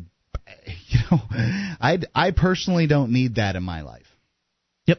If you want to share your story about how it is that you successfully ostracized somebody that was causing trouble, by all means, 800-259-9231. Or maybe you've got the other side of the coin, and that is that you gave somebody enough chances and they actually did turn around. You did see a miraculous change in their personality. How often does that happen? 1-800-259-9231. We continue with your calls. Yes? I wonder what ostracize. When is the word ostracize appropriate to use? I mean, I guess you could do it in degrees, right? Sure. Okay, so I guess I was just kind of curious. Like, sometimes I feel a little bit dramatic to use the word ostracism. I know it's very popular in libertarian circles, but, Yeah, I guess it all depends. I mean, it could be just a matter of not talking to a person or making a concerted effort to not even be around that person. I think if it's related to business dealings, like let's say somebody didn't pay for a service and this was a recurring problem with them, and then some people might just say, well, I'm just not going to do business with that person because I don't want to risk it, Or they might just say, only if it's cash, pay me right now and I'll do business with you, but I'm not doing it on loan. Or just depends on how reliable they are. Sometimes it's personal ostracism. Yeah, or take it to the next step as far as in the business world is concerned. You can either just do cash or not do business with them at all, or you can go to the next step and encourage others to not do business. Right? You can ostracize personally, and you can reach out to others and say, well, here's why I'm not doing business with so and so. Post it publicly, in the hopes that the public exposure will hopefully with as much actual them. Hard evidence as you can possibly get, of course, because that's otherwise you'll look bad. Yeah, exactly. Let's go to your calls about whatever you want. Ziggy is in the UK, across the pond. You're on Free Talk Live. Hello, Ziggy. Hi guys. Right, you want some example of small government which works? Yeah, go ahead. Switzerland. I'm no expert. Switzerland is a small government? Fairly small, yeah. Well, I guess as far as size comparison to the U.S., it's probably smaller. But what about per capita? What about government spending? They don't spend a lot on their Navy. Okay. They don't have one? Right. Ian's the only one on the line. Switzerland that requires... It's landlocked. Doofus. Switzerland requires every male above a certain age to own a gun. Is that correct? And they issue government. Yeah. They issue government ammunition and. What I've been led to believe, it's if you own a home, you have to have an assault rifle. Okay. Because they issue you one, I think, and they also issue you some government ammunition that you're not supposed to open in case of you save it in case there's an actual crisis that requires with the government then says, okay, you need to fight, and you pull out the government ammunition. And but don't they have? Don't they have, and that's not a desirable thing either. I mean, yes, you can use that to point out that having an armed society does have some real benefits as far as safety is concerned, but that's essentially conscripting every homeowner. Oh, absolutely. But I was pointing out that it's actually kind of it's rather intrusive to then say, they're spending tax money on all of that, and they're requiring everyone to essentially be, to some extent, or it's a type of draft. Really. Well, don't they have so-called progressive taxation in Switzerland? 80, 90 something percent tax brackets. Don't they have that over there? I thought it was quite high. Tax in Switzerland's pretty low. Really? But I'm not an expert. I have been to Switzerland, and I have known people who have, known people from Switzerland, if you know what I mean. I mean, the thing is, the actual government's smaller, but the drawback is they have a system of direct democracy, where every Sunday, if enough people sign a petition, people go and vote on whether such and such should become a law. Oh, good. Every Sunday? Yeah. Wow, that's That's quite a bit of time you have to dedicate to governmental activities. Sounds awful. But saying that, I mean, that's how heroin became legal for doctors to prescribe. All right, Zig. Well, thanks for the call tonight. I appreciate hearing from you. I'll look into Switzerland more thoroughly. I would be curious if there are any callers who know this. I know Switzerland is famous for having very private bank accounts. You know, you can get a bank account with Switzerland, and it's kind of no questions asked. Hasn't that changed recently? That's what I was thinking. I had read something about the US, Switzerland. Yeah, I think the U.S. government came in and basically threatened those banks or something like that. I don't recall all of the details there. But if you know more, call us up at 800-259-9231. So that's the toll-free number. You can bring up anything. Teen revenge, that story is still on the way here. And before we get to that, a quick question from Brandon in the email box. I'm from a state with a large nuclear stockpile, and I was wondering, how would the federal government and the U.S. people react to a state like this seceding? Oh, that's interesting. Yeah, it's a short one, but a tough one, I have to say. How do you deal with that? Which state again? A state with a large nuclear stockpile. Oh. How would that work? Isn't the stockpile actually owned by the federal government, though? I have to say, what's the reaction going to be like? I have to say that whatever's in your state. For instance, I was listening to a little clip from what's the show with the show? I don't know. The Colbert Report, the other one. Stewart Show, Daily Show. Daily Show, yes. I was listening to a clip about Long Island seceding. If you haven't seen it, you should go see Long Island seceding from New York. It's hilarious. It's great. All that being said, they were sort of one of the senators from a state senator from Long Island, who would then be able to be like a real senator in the United States government, was talking about some of the disadvantages. Well, we'd have to pay for all the state roads in Long Island. No, you wouldn't. The people of Long Island pay a desperate amount of more taxes than anybody else in New York because of the wealth and population or whatever. They've already bought those roads. They don't need to give them back. I'd say, let's call it Nevada, has I don't know, Nevada I think is by and large owned by the federal government. I feel that the people of Nevada have paid in enough taxes to buy whatever it is that's in their state, and they ought to. It's theirs to keep. So if Nevada secedes, God bless them. Good luck. But I think that the way to probably solve that problem is for the Nevadians. I think it's Nevadans. Nevadiacs. They ought to give. They just should tell the U.S. government, here's your nukes. Come get your nukes. Yeah, but what if they don't have anywhere to put them? Are we actually talking about nuclear weapons or just nuclear materials? Like, nuclear stockpile, I believe. Okay. I think the weapons but that's what I had originally interpreted it to mean. Yeah. I was just curious if he meant there are perhaps some nuclear power plants and things that have nuclear material, but it would have to be altered and refined and stuff. I suspect that the nuclear weapons, the ICBMs, are kept in states. So if states were to secede, that's going to be an issue, and it's one that we had not thought of. It seems easily resolved, though. They just... Well, no, I don't know how hard it is to move those things. I'm sure it's quite a deal. I don't either. What about the military bases, all the equipment? Good question. I don't have an answer. If you do, would love to hear it. 800-259-9231. I'd like to say dismantle the damn things. I mean, that would be the best answer. More on the way. Hour 3's coming up. This is Free Talk Live. This is Tim Lewis from iFreedom Direct and a veteran of Operation Iraqi Freedom. On your feet! I want you to know that as a member or veteran of the U.S. military, reserves, or National Guard, you have special rights and privileges earned through your service to your country, including special VA loan programs not available to the general public. You could purchase a new home with no down payment, or refi your home up to 100% of your home's equity. You've earned these benefits through your dedication and service. iFreedom Direct, a direct VA lender, can help you discover whether you and your property qualify. Get the details at VARadio.com. That's VARadio.com.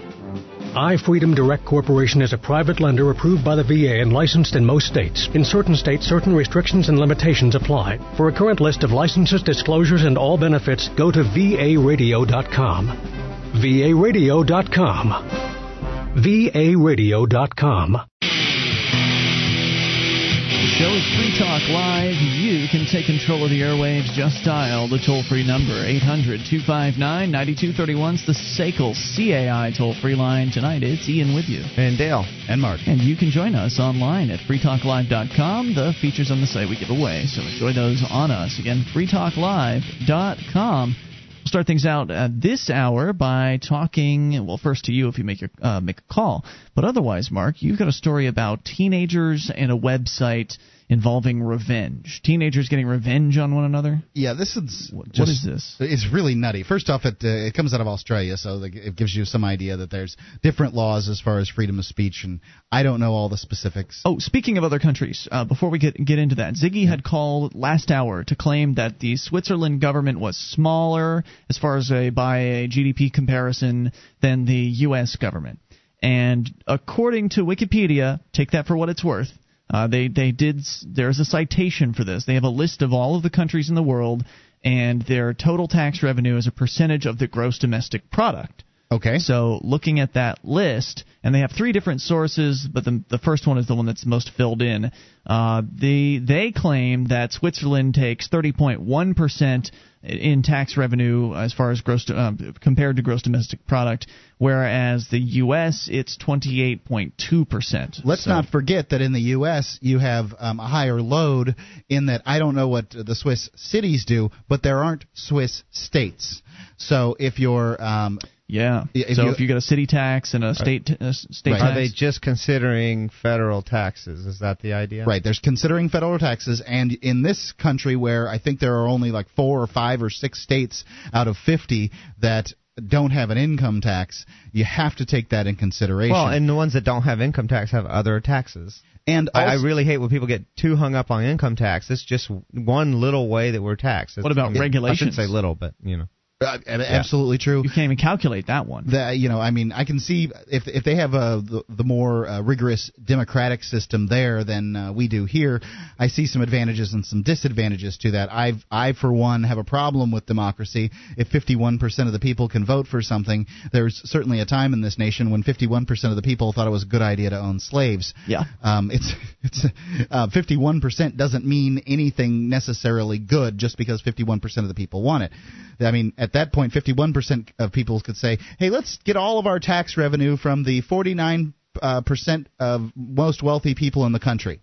I didn't want to derail things too much, but I just wanted to point out that just by that number, Ziggy was not correct. Well, there's also something I hear that Switzerland has a complex federalistic political structure. The Swiss tax system is very simple, and the fiscal administration rather efficient. Whatever that means. Well, it's right comparative to comparative to countries all over the earth. Perhaps it's a little more efficient. I don't know. Yeah. All right. Anyhow, so teenagers, revenge, Australian website. I hear Liechtenstein's a little better. Okay. Let me go on here from news.com.au. Mm-hmm. The call to shut down teen revenge website. The man behind a vicious website used by cowards to harass this is not a biased article or anything from the Herald Sun to harass Victorian teenage girls, and these Victorian teenage girls live in Victoria. They're not from I was going to say, did they dress as Victorian age women? I knew that was going to be you were going to get confused. That's what immediately when I heard that I thought they had umbrellas and really frilly things that he has dared the authorities to take action. Melton, website designer Andrew Pellant, claims his site, which has more than 1,300 posts. Ooh-wee. How many do we have on the BBS? 450,000? Okay, 1,300 posts containing unsubstantiated, often vulgar allegations is designed to protect the freedom of speech. It's a good thing. It's a good thing he's out there with this tiny little website protecting the freedom of speech. Hey, good for him. The site, which has been operating for more than a year despite repeated complaints, invites people to vent their fury about anyone from ex-girlfriends to teachers to police and police informants, the Herald Sun reports. People get mad. Let them vent. There's a lot of there's violence, threats of violence on this site. Oh no, a lot of it. Okay, just saying. Many of the victims are teenage girls who have had their name, photo, and phone numbers posted, accompanied by invitations to bombard them with abusive phone calls and text messages, or ask them for sex. So it's the equivalent of bathroom, writing on walls and things like that. Or a good time call. Yeah, and it's. You mean those aren't? Wait a minute. You mean those aren't really horny guys that that write those? You mean there aren't writing about girls that would likely be compliant? Right. You're saying that there are a lot of those are cranks, basically, somebody writing someone else's phone number up there? Yeah, likely that it's not even a girl's number if it's on a bathroom wall. That's what I was saying. You're telling me they're not horny guys? Or it's a girl that some guy's mad at. Right. One of those two. So anyway, have you ever called one of those numbers, Mark? Never. Mr. Pallant boasts the site, which has caused... Have you ever called one? No. Okay. Which has caused chaos in Western Victoria. It gets about 3,000 hits a month. It's just about to get a lot more. Although, what was it called? Just a second. It said they called it Pallant, but I don't know. That's his name. It's Melton. I don't know. Melton? That sounds like a name too. Melton website designer. Maybe that's the name of the city. Yeah. Oh well. Yeah. So they're not giving the URL in the article. Our listeners will have it by the time I'm done with this story. Probably. Yes. Although police have received complaints from parents and victims, they are powerless to prosecute Mr. Pallant or to close down the site. Victoria police do not have any authority to take any blanket action against the type of site, regardless of the location of the server, said the head of Victoria's police e-crime squad. Well, maybe they will soon. I mean, if that were in Canada, they might very well be able to shut that website down. And, of course, there have been a lot of talk here in America about stopping so-called hate crimes. And one of the CBS reporters recently called for a ban, or essentially to round up people that engage in so-called hate speech on the internet. And I imagine that a lot of the speech that you would read on this website could be classified as hatred. Isn't the term cyberbullying? Yep, I hear that a lot. And it sounds like some of the things that they're describing. I mean, this sounds bad when you give someone's phone number out and say, call this person, harass them because they broke up with me, or something like that. But I think a lot of the cyberbullying that they're talking about is just hurting people's feelings online. And Absolutely. Can you imagine the FTL BBS? Oh, my God, if they crack down on it for cyberbullying. Well, everybody's going to jail. I think that threats of violence, I personally believe that that's where the one draws the line. I believe that it's a crime to threaten somebody with violence. And I wouldn't host that on my site. But he is. Is it a crime to host it? Host it? I don't know. Is it a crime to say it? Do you support the police going after people who say it online? I have a real tough time with that issue, right? Because if somebody just says something, nothing has actually occurred. Yeah, you could say that, well, you've caused psychic distress or whatever mental disorder that you're concerned and that's affecting your lifestyle and all that, and maybe you have a freedom. Well, there's the issue of how sincere the threat is, and that's a complicated issue. That's a complicated issue. I agree. There's certainly, I think, people just say something in an emotional moment, that everyone knows, oh, I'm going to kill you for that, and everyone pretty much knows that's nothing. But that's where the arbitration, I think, should come in. Yeah, you have to figure that things out, because a sincere threat needs to be dealt with, I think. I mean, if there is some reasonable chance of it being a sincere threat, then how do you deal with that? At what point is it okay to defend yourself? I don't know. I don't know. I mean, if somebody says that they're going to kill me, and then I react as a result of them doing that, and in some way defend myself, and then harm that person, who's at fault? It can be very complicated. Well, and that's why I say very, very I think complicated. it could be just used as an excuse. Oh, he said he was going to kill me, and anyone who heard it might go, oh, it was an emotion. It was, it's something that people say, obviously not meaning it literally. You'd have to be able to prove your case. I mean, you'd have to be able to prove that so-and-so saying what they said was in reality, a real threat that had some leverage to it, if you will, or some legitimacy. How you would prove that, I don't know. And one thing I can say for sure, though, is the government system is a one-size-fits-all system, and it doesn't really have the ability to look at the various different aspects. I would not trust them to resolve those sorts of disputes. Absolutely not. I would much rather see private courts resolving those sorts of things. They would be accountable. They would use much more restraint than a government court would. And they would be able to take all of the factors into account and make a decision based on what was being presented. And I don't know what those decisions would be. I don't know, would you deserve restitution if somebody had threatened you? And is it a significant difference between threatening someone over an email versus in person? I think so, but maybe not. It's hard to say how the marketplace would respond to that. But I certainly, like you, Dale, do not trust the government to solve this problem. It's Free Talk Live. This is Free Talk Live. You can bring up anything if you dial toll-free to 1-800-259-9231. That's the SACL CAI toll-free line, 800-259-9231. Join us on our website. We've got updates. You get signed up, and we will keep you in the loop. Whenever there's something you need to know about Free Talk Live, just go to updates.freetalklive.com. Get on the list for free. That's updates.freetalklive.com.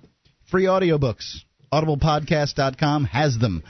They've got 60,000 audiobooks. You can try out anything that's on there. I mean, there's 60,000 books. There's pretty much everything that's out there on the bestsellers list these days. Go to audiblepodcast.com/FTL. Try it out today. That's audiblepodcast.com/FTL. And we continue here, 800-259-9231. So, Mark, there's a website in Australia where teenagers are posting angry messages, very vindictive toward one another. You broke up with a girlfriend.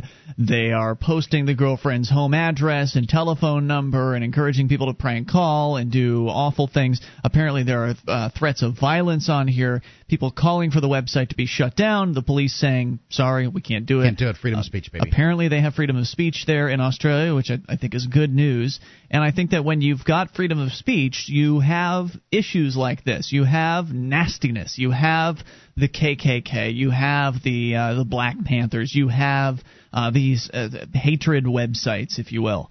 And that's what you need to have. It needs to be out there. Freedom of speech. The only way to have freedom of speech, you have to put up with unpopular speech. It's and the more unpopular, It's not going to go away if you ban it. People aren't going to stop hating because you've made it illegal to hate. It reduces some of the volume, at least for a while. If you are, I think it might actually just raise all the drama around it. But I think that also it's important to focus on who did something bad. If the website itself is not what's bad, if someone on there makes a real threat of violence that actually seems like a sincere threat, that's possibly something.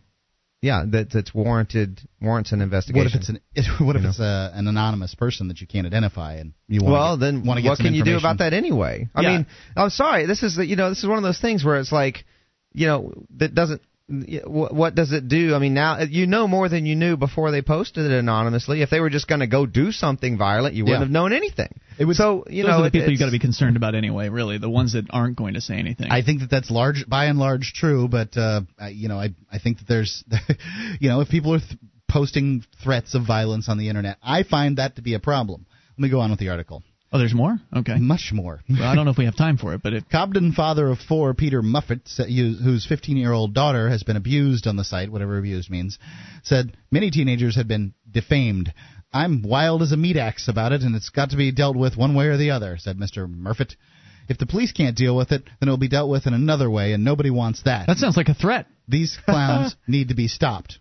So what's he going to do, go attack the webmaster? I don't know. See, I think this is it. You talked Maybe about he's the talking about anonymous ostracism, Ian. I mean, you're just jumping to a conclusion here. Yeah, I know, but it sounded like a threat to me. These people are threatening violence, Ian. How come you're jumping down Mr. Murphy's throat for something that could mean anything?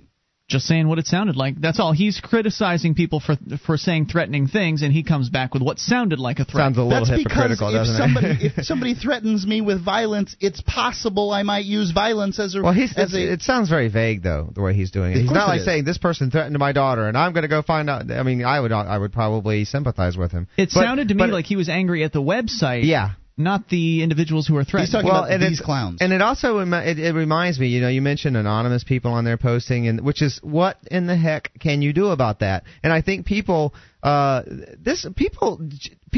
flail.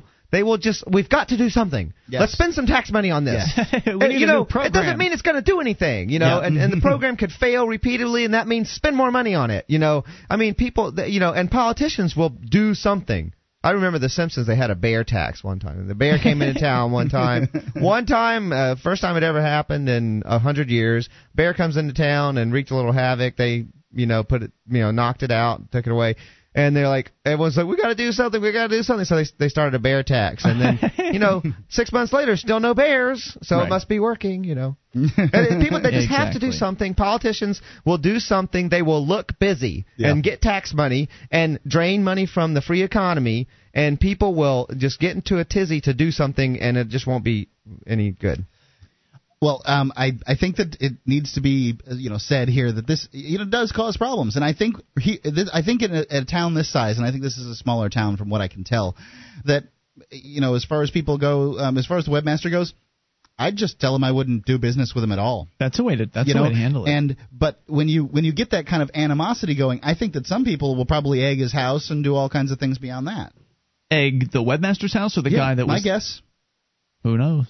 Not that I would say that's an appropriate I'm not saying response it would be either, but I mean, it's a reality. Would you? Right. I mean, if you're this guy and people feel threatened by the postings on your website and can't find any other face but your face, in a relatively small town, how comfortable are you going to be walking down the street at night? Not very. It's just I don't know anything else, but here's another Cobden teenager says teenager who was asked not to be named said she'd been bombarded with hundreds of explicit text messages and was scared to leave her house after her contact details were posted. Kind of stinks. It is. It really stinks. Is scary. That's the kind of thing I would moderate. Someone posting personal information. Unless it's a public official, where their information's pretty much public anyway, and you're just letting people know, by the way, their contact information's on their website at this public office where they're decided to start screwing you over in some way with their government powers, and then you post their information, that's totally acceptable because they put themselves in that position. But posting someone's contact info is the kind of thing I would moderate and possibly you aren't running this forum. No, the guy running this forum is encouraging this kind of behavior. The purpose of the forum is to stir it up, right?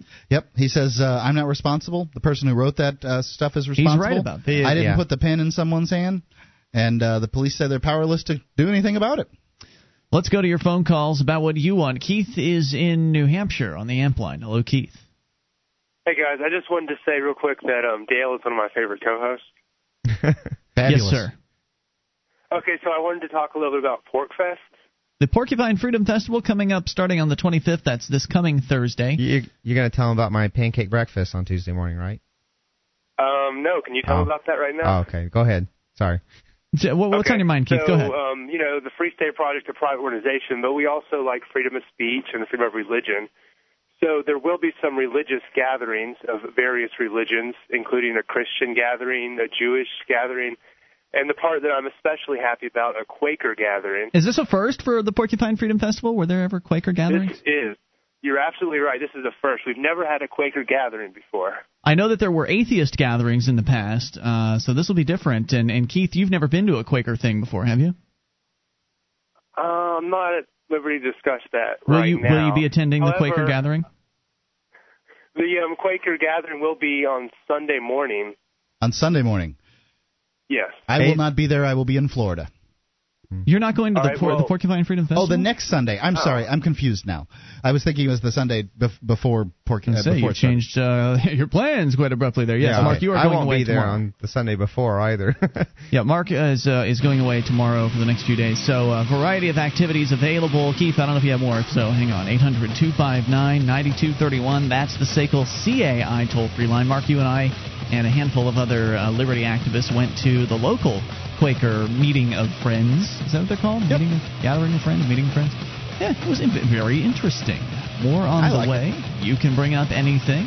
That's why we call it Free Talk Live. 800-259-9231. Are you an active Free Stater living in New Hampshire? Are you and your family moving to New Hampshire in the near future? A new web series about the Free State Project is currently casting. Interested? Send us a short video about yourself. Tell us what you're doing or planning on doing to achieve liberty in your lifetime. Show us what makes you interesting. Upload your video to YouTube and send the link to fspwebseries@gmail.com. Don't have a video camera? Ask about other submission options. fspwebseries@gmail.com.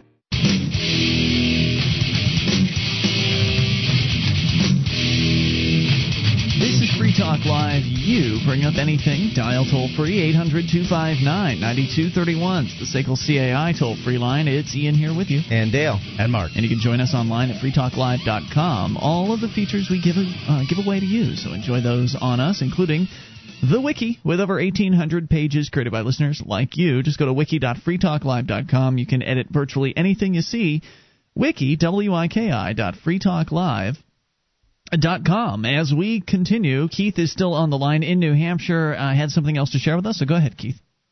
Yeah, actually, I'm very disturbed by what I just heard. Is it true that Mark will not be at PorkFest? No, he's I was confused by. I'm going to Florida for this weekend, and I will be at PorkFest for the Quaker meeting and the entire, event. Oh, cool. So you're leaving tomorrow. God. Oh, thank God. Okay, so I just wanted to, people should check out the website. It has the full schedule, freestateproject.org. Very good. Thanks, Keith, for the call tonight. We'll see you at PorkFest. 800-259-9231. That is the SACL CAI toll-free line. Mark is going to be taking a few days off. So our wonderful co-host will be sitting in the secondary seat. I think Sam's in tomorrow night. I believe Julia will be in on Saturday, Gardner Monday, and then I think Nick and Toby are coming in on Tuesday night. So we'll have a full Free Minds TV hosts crew on Tuesday night. So who's going to sit in with Julia on Saturday? Just me and Julia. Oh, you're going to ruin it. Oh, come on now. We have fun together, Julia and I. It's a nice little couples thing to do. 1-800-259-9231. She's so good with Gardner. Yeah, she was great with Gardner. I agree with that. Anyway, let's continue here. You can call in about anything. Otherwise, we'll talk about things interesting to us. Now, this is old news for our West Virginia listeners. WVTS listeners are on board for the third hour of our weekday program. So if you guys have any comments on this, you're certainly welcome to chime in at 800-259-9231. But the West Virginia legislature, according to the newspaper.com, has concluded that ticket quotas exist. This has been a subject of debate for a long time. And a lot of the cops will claim, oh, no. There's no quotas. No. We're just doing our job. We get to call them liars now? Well, at least in West Virginia, where the legislative auditor announced recently that a performance review of the West Virginia State Police found significant evidence that the agency imposes traffic ticket quotas to boost the number of citations issued. And, of course, if you boost the number of citations, that means that you boost the revenue, the amount of cash coming into the department. Right. It's so obvious, and I mean, anybody who takes a moment to look at this will realize that this is just a revenue-generating mechanism that they have. What are you talking about? It's about safety. Which is really kind words. Calling it revenue generation is really being kind. It's about armed highway robbery. Yeah, literally. Really, that's what it is. Highway robbery. If in fact the fines were about safety, then they would allow you to pick from a long list of approved not-for-profits that you could donate the money to. But no, they don't do that. They say give it to the state, to the bureaucrats who are going to use it in a far less efficient fashion. They'll retire on it. That's what they'll do with it. Nearly a third of all troopers involved in patrol duty statewide told the auditors that troopers are punished if they fail to generate a specific number of citations each month. In Troop 4, one of the 6 surveyed, 55% of the law enforcement officers admitted that they were under a ticket quota. 55% admitted it. The auditor confirmed this admission with documents, including a memo from troop commanders that ordered supervisors to impose the quota. The handwritten memo stated, effective immediately, anyone who does not have 100 minimum contacts in the highlighted areas should be given a performance appraisal at the end of the month or before if you see they aren't producing. 100 minimum per What's a contact? Month. I mean, contacts, meaning you pull somebody over. Well, so you could pull people over and then only issue warnings. The emphasis on contacts, in effect, directed patrols away from rural areas and onto the highest volume roads to issue as many speeding tickets as possible. Here is the deal on our activity. A murder investigation is worth 1 point, and so is 1 citation. So if they want numbers up, they'll tell you to go out and write citations, a trooper told the state auditors, anonymously, of course. It all looks good on the outside. My goal a month is 50 contacts. Other troops are requiring 100. That's, 3 per day if they're working every single day, and they're not. Well, so 3. I don't know how many days they're working. It's a 30-day month. Let's say they're on for 20 of them. So 100 of those, 5 contacts a day. Don't they normally work like 10, 12-hour days or something like that? I don't know what their schedule is. I'm just coming up with some numbers that are easy to work with here.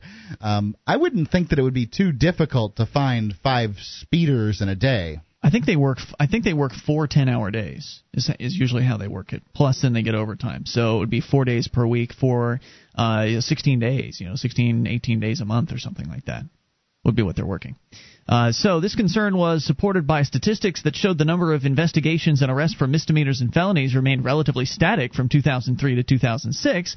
Yet over the same period, traffic citations grew sharply year after year. Despite the increase in ticketing, the rate of fatal road accidents did not change significantly. Oh, now that's an interesting reveal, isn't it? Yeah. That if they claim... Doesn't that really surprise anyone, though? I mean, most of the people they're pulling over and getting tickets to were not really driving unsafely. It was all contrived. Well, one of our friends... Someone rolled, slowed down at a stop sign. It was clear as far as they could see, and they kept going, and they got a ticket for it. They weren't going to hit anyone. That sounds like what happened the other night here in New Hampshire on the way back from, I think it was the movie night here in the Keene area. Mike Barsky, also known as Copbait, Mike Copbait Barsky, was pulled over again, and this time it sounded like one of those situations where he had rolled through a stoplight, basically, that was, there's nobody around. You're on the way back from Winchester, New Hampshire. Yeah, every single night coming back from there's not a car in sight except for us. Right. Leaving and going back to Keene. So he used his own judgment. I'm retelling the story based on his Pork 411 call up here in New Hampshire. We've got a phone number that we can call if there's something happening we want to get the word out about. So he called as the cop was pulling him over and recorded some of the scene, and basically told the cop, look, I wasn't endangering anybody. I was driving safely. And, of course, she disagreed, issued a ticket. And I doubt Mike's going to pay because that's something that the activists have been pretty good at as far as a consistent civil disobedience up here of whenever the government hands them some nonsense ticket which has nothing to do with safety in any way, shape, or form or a victim or bringing harm to property or whatever, they'll just ignore it. And, they'll go to court and they'll tell the judge, look, I'm not paying. I'm not your piggy bank. I don't appreciate your... That's tactics. Why I drive like a granny, particularly coming back from Winchester, because those cops are so bored. Yep. I drive like a granny because if I do get a ticket, I'm not going to pay it. The concern, according to the story here, again, fatal road accidents didn't change significantly, so it doesn't matter how many tickets they give out. People still drive the same damn way. Right, and they do. Think about the speeding tickets you've gotten in your life.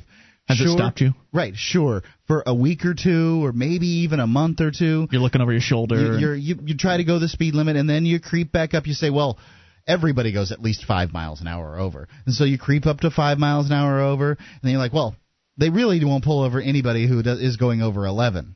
And then you creep up to 10, and it just goes up. And there are places absolutely that speeding is dangerous, but the vast majority of places, people really do conduct themselves in a safe manner. I've also heard too they haven't updated a lot of speed limits since there've been a lot of advances in automobiles and street construction and different things. They set speed limits also for the lowest common denominator. I mean, the person who can barely see over the steering wheel and barely see over the steering wheel in a blizzard. Right. If this was the case, speed limits, and they have this technology, would change during the daytime and at nighttime. They would be separate for different drivers. Now that would get a bigger stretch, but I mean, speed limits should be different for rainy conditions, sunny conditions. There's all kinds of conditions that these are based on, and they're not. They're based on revenue collection. I've had people tailgating me because I'm going 5 to 10 miles over the speed limit, and I let them tailgate me. I'm not going over 10 miles over the speed limit. Yep. Troopers who failed to keep their numbers high face serious punishment that affected both their salary and quality of life. In Troops 4 and 5, those who didn't issue 100 tickets. Oh, now that's okay. So there you go. Now they're calling 100 contacts 100 tickets now. So apparently a contact is a ticket issued. So those who did not issue 100 tickets received verbal counseling, negative performance appraisals, had their work schedules changed, meaning, oh, you're not issuing the right amount of tickets. Well, overnight shift for you, buddy. They had their schedules changed or were transferred involuntarily. Here, now you got to pick up with your family and move or drive 3 hours to work. More on the way. You bring up anything. This is Free Talk Live. Only moments remain. 800-259-9231. This is your show. It's Free Talk Live.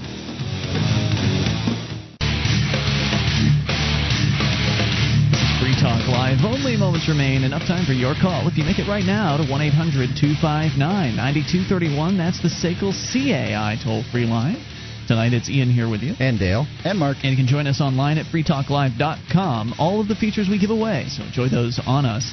Again, freetalklive.com. The AMP program allows you to help get behind the show, get Free Talk Live on more radio stations around the country, bring more Internet listeners on board, expose new people to the ideas of freedom. You can get onto the AMP program for as little as $3 a month, any major credit card, and some alternative payment options, PayPal as well, all at amp.freetalklive.com. You get perks like the access to the AMP-only call-in lines, chat room, forum, and more. All the details are at amp.freetalklive.com. And I was so pleased to get an agreement from what is our 50th signed station. We have 48 stations that are on board with us as far as actually airing the show, and there are basically 2 that are in the hopper that have signed agreements but have yet to actually start airing the show. So we've got a new station that's going to be signing on here in August, early August, to take the show, which is pretty exciting. I won't say more than that because I don't want to jinx it. But all of this is possible because of your $3 a month, because of you, the amplifiers who have gotten behind this show and have gotten some perks at the same time. amp.freetalklive.com. You know what? Dale is with us tonight from anarchyinyourhead.com. You told me earlier tonight that you've been getting some questions on your website. I hope that we get a chance to get to one of those. So pluck one out while we go to Tom, who's listening in West Virginia, to WVTS. Tom, you're on Free Talk Live with Ian, Dale, and Mark. Hey, guys. This is Tom the Neocon. Tom, welcome. What's on your mind tonight? No, I just wanted to let you know, everyone pretty much in the West Virginia, Charleston, West Virginia area knows that that's how it goes when it comes to state troopers. You know, when it comes to the tickets, you're more apt to get a ticket toward the end of the month. Everybody have that type of attitude, so it's always been in that system has always been there, and it's just amazing that now they just now admit that that's how it goes. Well, that's the reason I bring it up. As I said at the beginning of the story, I'm sure our West Virginia listeners already knew this, but there's been speculation for years about police departments and quotas, and so I bring it up just to let people know this does happen. And here's the evidence. Every couple of years, they catch another state doing quotas again, and the reason for it is essentially the troopers are disincentivized to give tickets because they don't want to give tickets to their friends and families and the people in their community if they don't have to, if they weren't, if they didn't deserve it. But if they have to be incentivized to do their job, which is, I'm sorry to say, state trooper especially is really just a fundraiser with a gun. Right. If you have a good record, now I've found out personally that if you have first of all, I have a very clean record. I haven't had a speeding ticket in over 10 years, and I was pulled over for going 40 and a 35, and I had my registration. And my registration was lapsed, and I also had the seatbelt. Hey, I thought you neocons were all about law and order. He's not a neocon. Listen, I had a McCain sticker in the back window, so I think that may have got me out of the ticket. God. So. Awful. It's going to get you into hell, but it might have gotten you out of the ticket. Hey, thanks, guys. I'll get off. Thank you, Tom. No, thank you, Tom. Yeah, you're not a neocon if you call yourself a neocon. Do they actually? Does Dick Cheney call himself a neocon? I don't know. Maybe they I thought it was a negative term. Maybe they're trying to take it back, like the word queer or something. Or libertarian. Yeah. I don't trying know. to reclaim and take the bite out of the word by using it on themselves. Haven't met too many people that call themselves neocons. Neocons is essentially with Republicans with a more Democrat look at foreign policy. Republicans were always the stay out of people's business. That. From what I understand, the actual impression I got is a lot of the people who sort of got active in the Republican Party were originally Democrats, and in fact were Democrats in a lot of ways, very socialist that much is and true stuff. too. And then they kind of changed their rhetoric, and which doesn't surprise me if you look at how Bush acted in during his whole 2 terms. I don't think voting for McCain makes one a neocon. I think that we were presented with 2 really crappy choices for president, and if you decided to pick one of those choices and get behind that candidate with a bumper sticker or donating some money or anything like that, those are just decisions you made. They don't necessitate a label. Let's continue here. Dale, you've been getting questions on your website recently. Anarchyinyourhead.com is the site. It's a cartoon website, though there are some essays that you'll post there from time to time as well. You get 2 cartoons per week, Wednesdays and Fridays. And they're good. It's good stuff. I highly recommend people go and take a look and vote at vote.anarchyinyourhead.com. Is that right? That's right. You can vote once per day. Nice, easy to remember URL, which you inspired me with vote.freetalklive.com. Well, glad we could be. But my vote is every day, unfortunately. Well, I think there's an advantage to it because you can, there's get a habit going. fast. It's even faster than vote.freetalklive.com, which is fast and easy. No login, no email verification, no login required. None of that. Just check your IP address. If anyone from your IP address has not voted, you'll be able to vote. All right, cool. So every day. So your website, you post a comic twice a week, and it's usually very poignant. And there, of course, are comments that people can post beneath them. And you've been getting emails and comments from people with some questions because you've started a new series as of, I think, today or yesterday. Where you're doing the 10 top 10 causes of minarchism. So you've started with number 10? Yeah. And the questions have been coming in. And I've done a couple comics recently where I kind of poked fun at minarchists, so they've been in the spotlight lately. Right, you've got a character that is what's it, the prankster? The prankster is he's sort of a characteristic, sort of a stereotypical minarchist. Oh, come on, you made it after me. Yeah. I know people like to say that, but he's being equated with Mark now. But I'm not even sure Mark is a minarchist by my definition of the word. I'm still not completely sure. He's a really tough guy to figure out. Yeah, he's an enigma. He's very deal with Ian on a regular basis. Yeah. So. All right. Well, so what are some of the questions you've been getting here? Well, some people are saying. Well, first of all, I think a lot of people are getting. There's disputes about what it really means to be minarchist, and a lot. But the big one is, why are you picking on minarchists? Why don't you want to shrink the government? And in the meantime, if you can, until you can get no government. I think if they can't that's a big one. That's a big one. Is why am I picking on minarchists? And I'm like. And it's a very good question, though. But I have good answers. People need butts for jokes, and I'm sorry, that's fine. Learn to take a joke. Would be my first advice. I mean, a lot of my friends are minarchists. I like them. Their hearts are definitely in the right place. I think they're terribly misguided in such a crucial way that we need to. And that way is so crucial in terms of us actually achieving a smaller government. So when people say, well, don't you want a smaller government? Absolutely. I want it to be smaller. I don't think we're going to get there I don't think we're going to get there as long as we say that we need government. I'm all for incremental change and things like that. And here's a question actually I was going to quote and reply to. It says, I guess my next question would be, this seems like a new reader, by the way.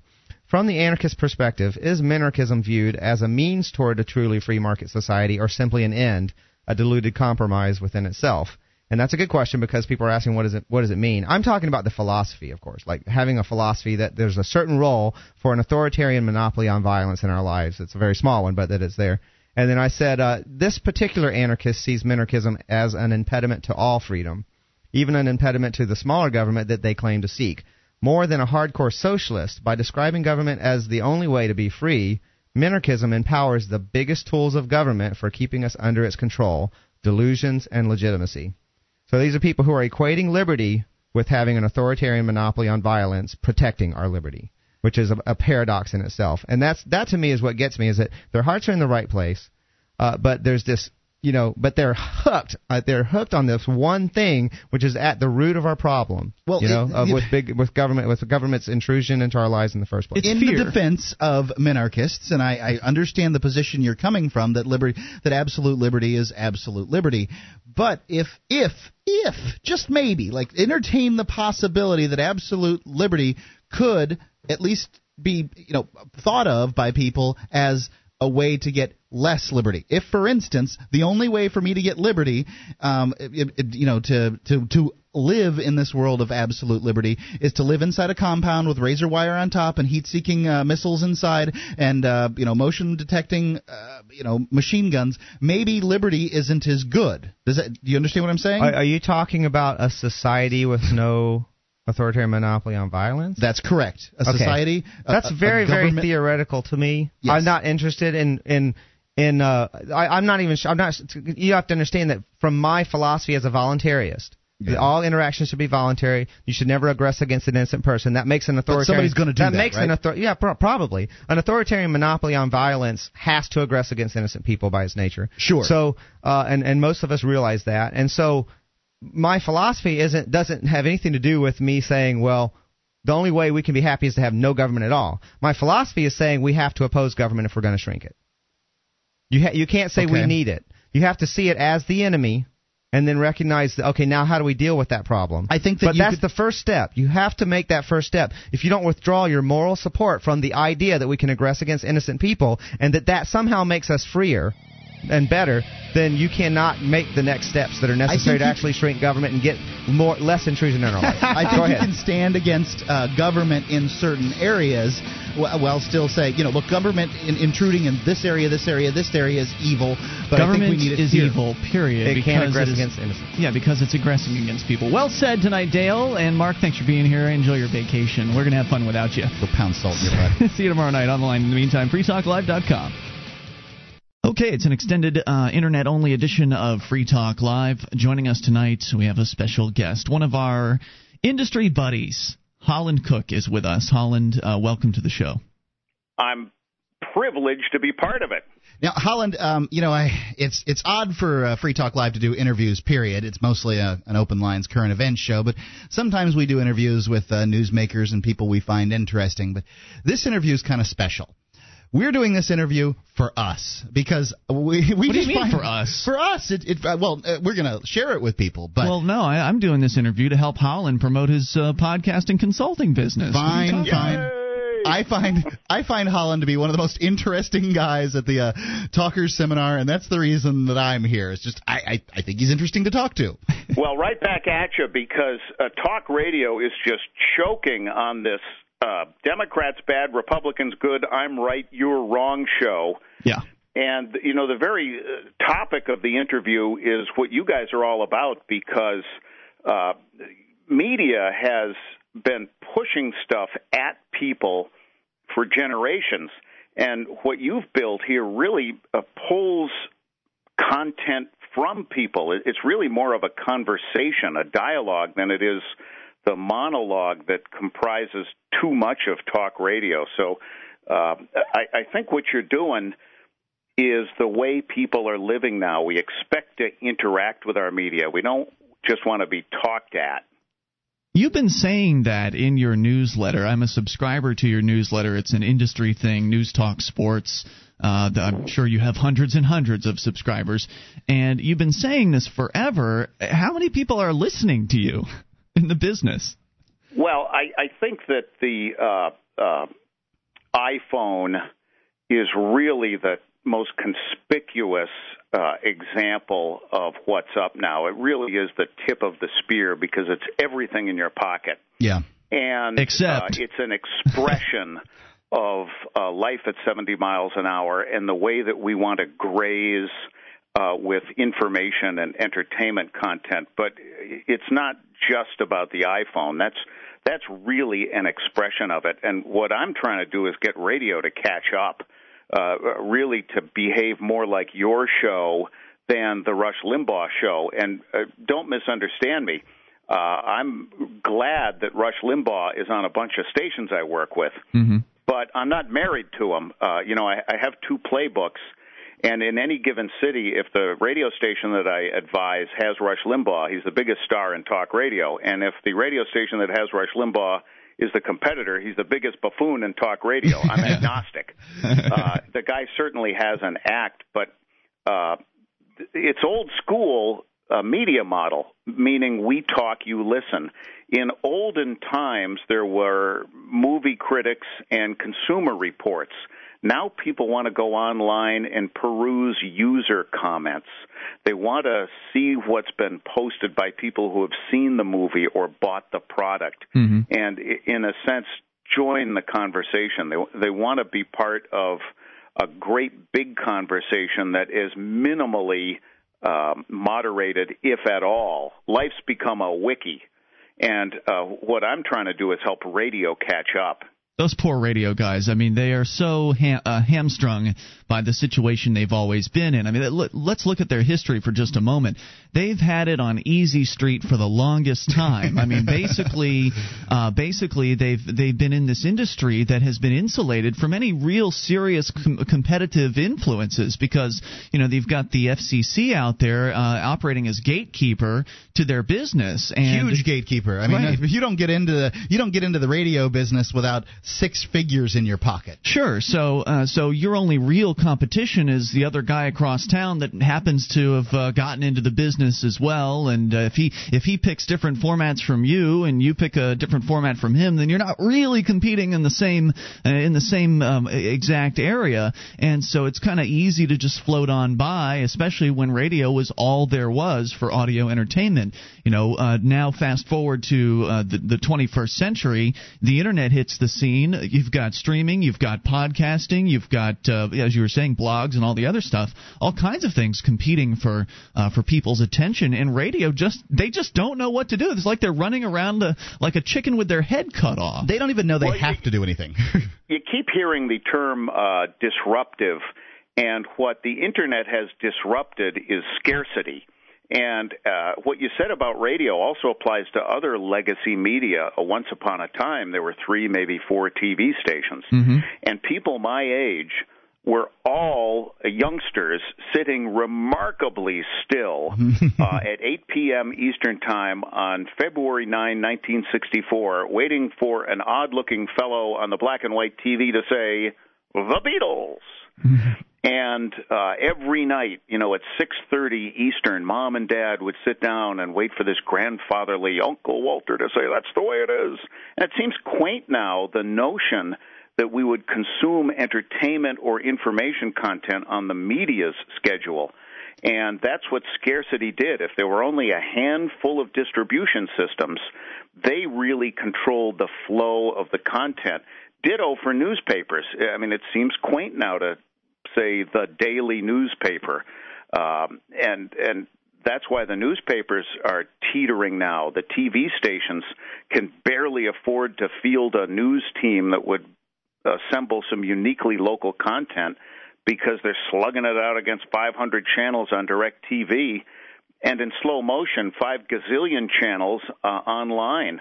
I got DirecTV, 500 channels and nothing to watch. I went on Hulu and found a couple good Kojaks the other night. It was great. So the user has really taken control because the Internet disrupted scarcity of distribution. What you guys are doing isn't confined to the 30 square miles of turf that the FCC has licensed your affiliate radio station to cover.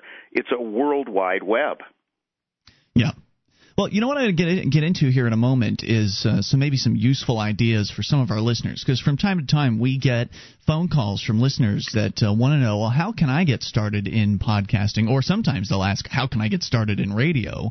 It's funny. We've had people call in who are completing their broadcasting degrees. And we're like, and they're ready to syndicate, right? Right. I don't know what. If you think that you're going to wander on into some radio station office and they're just going to slap you behind a microphone and give you a big old check every week, doesn't work that way. Right. Things have changed. If they were ever like that, things have changed. Well, the model is theoretically seductive.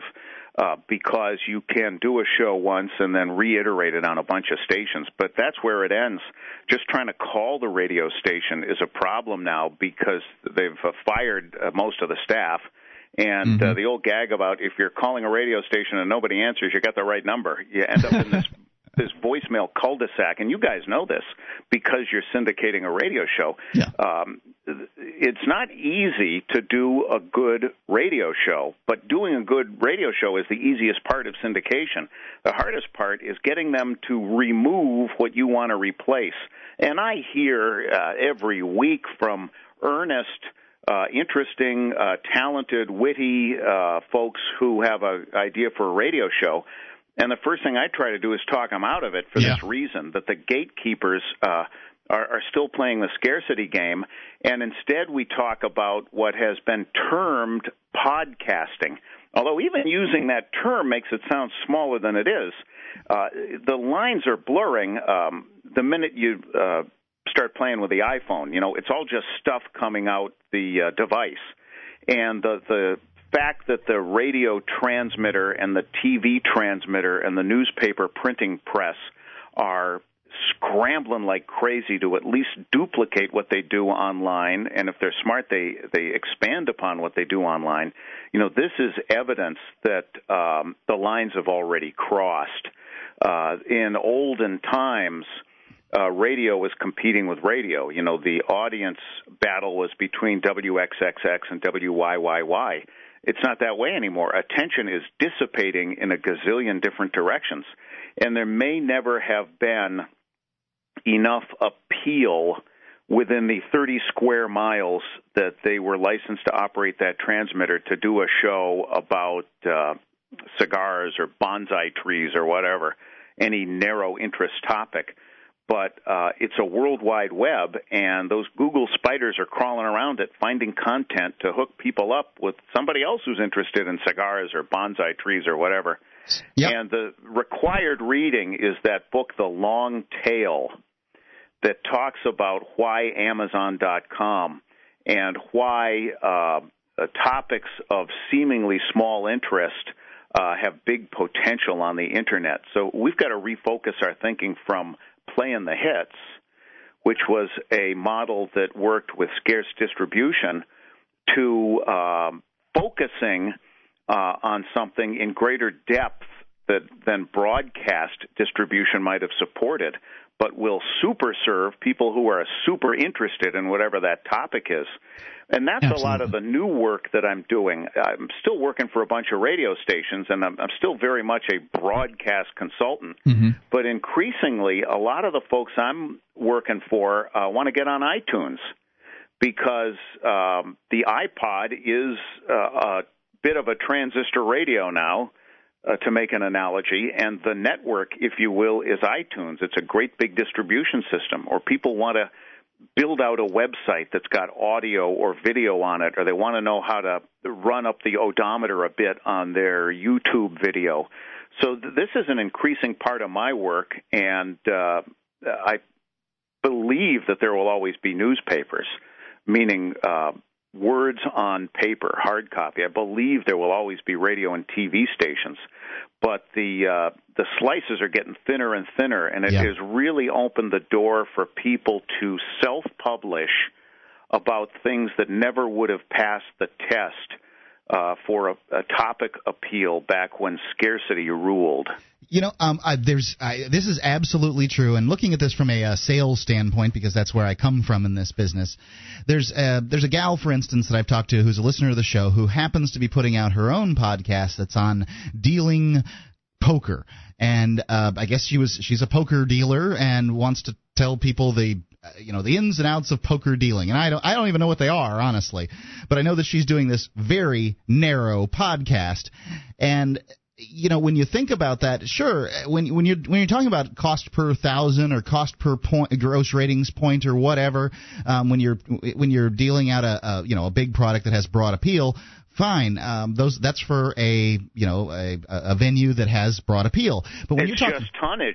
Yep. When you're talking about something narrow like this, I would think that the competitor to Bicycle Playing Cards, who's doesn't have as much market share, would probably be very interested in this lady's show, sponsoring it or something like that.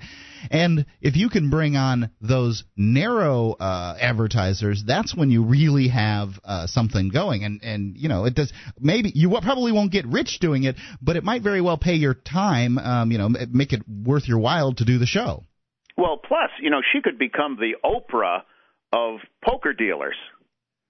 She could own that position in media because it might be uncontested at the moment.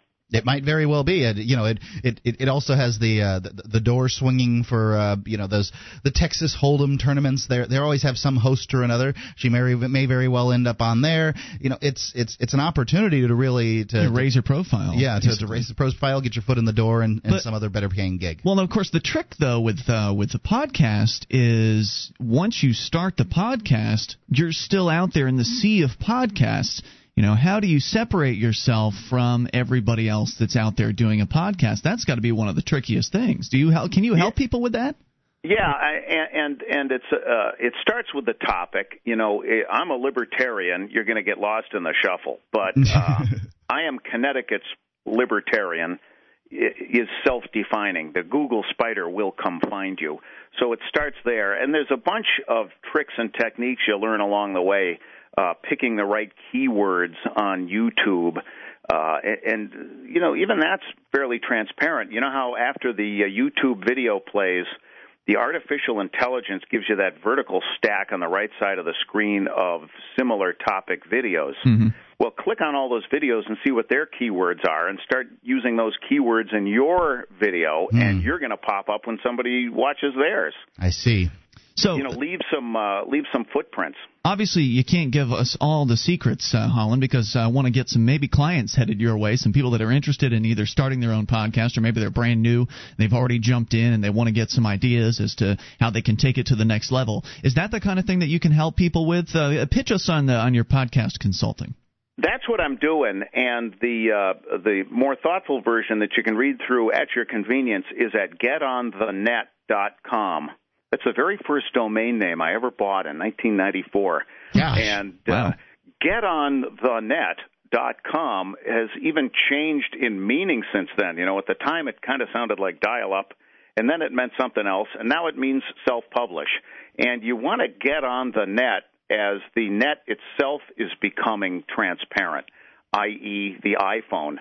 For all we know, this phone call that we're on right now is on the Internet backbone, some or all of the distance between us. I can guarantee you it is. You're on a VoIP plan on my end. Well, there you go. So, I cringe when I hear radio station promos say, log on to our website. That just sounds so CompuServe, 1982. Most of the listeners probably have an always-on connection from DSL or cable. Yeah. But radio is a step behind, and we have to catch up. The opportunity for radio and the opportunity for people who have something to say and want to self-publish is still there. Radio draws traffic to the Internet better than any other old medium. There's a pile of research that was done by Arbitron, the ratings company, and Edison Media Research that says no other legacy medium brings traffic to the Internet better than radio. It's absolutely the truth. And it's a powerful incumbency that radio ought to exploit. And the emerging value model that I'm working with at radio stations is something on the air that is snack size in a commercial that the advertiser uses to invite listeners to see, hear, download, interact with more online at their convenience. The station I was visiting this week in Texas, we sell some time to a law firm, and the on-air commercial begins, "You've just been served divorce papers. What's the first thing you should do?" And no matter how happily married you think you are, you're sitting there in the car with the key on accessories listening to the next 25 seconds, which invites you to go to the law firm's website and poke around. I think we did 16 different FAQ-type videos about, okay, who gets the season tickets to the Cowboys? What about the vacation home? Property settlement, visitation rights with the grandchildren. It's all the things the lawyer would be asked at a cocktail party. It's all the things that make him more approachable than other ads in the yellow pages. So radio has an opportunity because it still has this incumbent cred and brand and distribution and audience flow to invite to go online. Radio is struggling because it's having trouble getting on-air people to create online content because they're on-air people. And the new audition ought to be my advice for people who want to syndicate. Start on the Internet. People who manage talk radio stations are deluged by enthused callers who have a great idea for a show, and they don't realize that they're still going to have to show up in 90 days and do it every single Saturday. So especially if they've never done it. I work with, we make them start out with a podcast, and let's see if they can at least produce to that set of deadlines, and then maybe they graduate to an on-air show on the weekend. Yeah, that's kind of how I feel. And when people will call to ask us, well, how do we get into either podcasting or radio? Well, first of all, it's easy to send them to Broadcast Supply Warehouse and get them a podcasting kit and get the hardware side of things taken care of.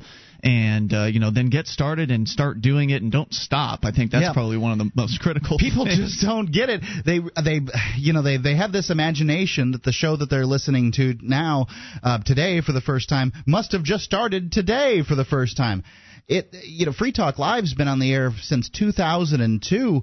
When we got syndicated, we were syndicated on 3 stations, one of which switched formats in the first 2 weeks, so we were down to 2 stations, and one of those stations was in Marysville, Tennessee, wherever the heck that is, and the other one was on 6 watts in Kansas City, just outside of Kansas City, and we've managed to grow it to nearly 50 stations now. It's you've got to go and you've got to show up every day is the key. Yeah, and to your credit, you hung in there.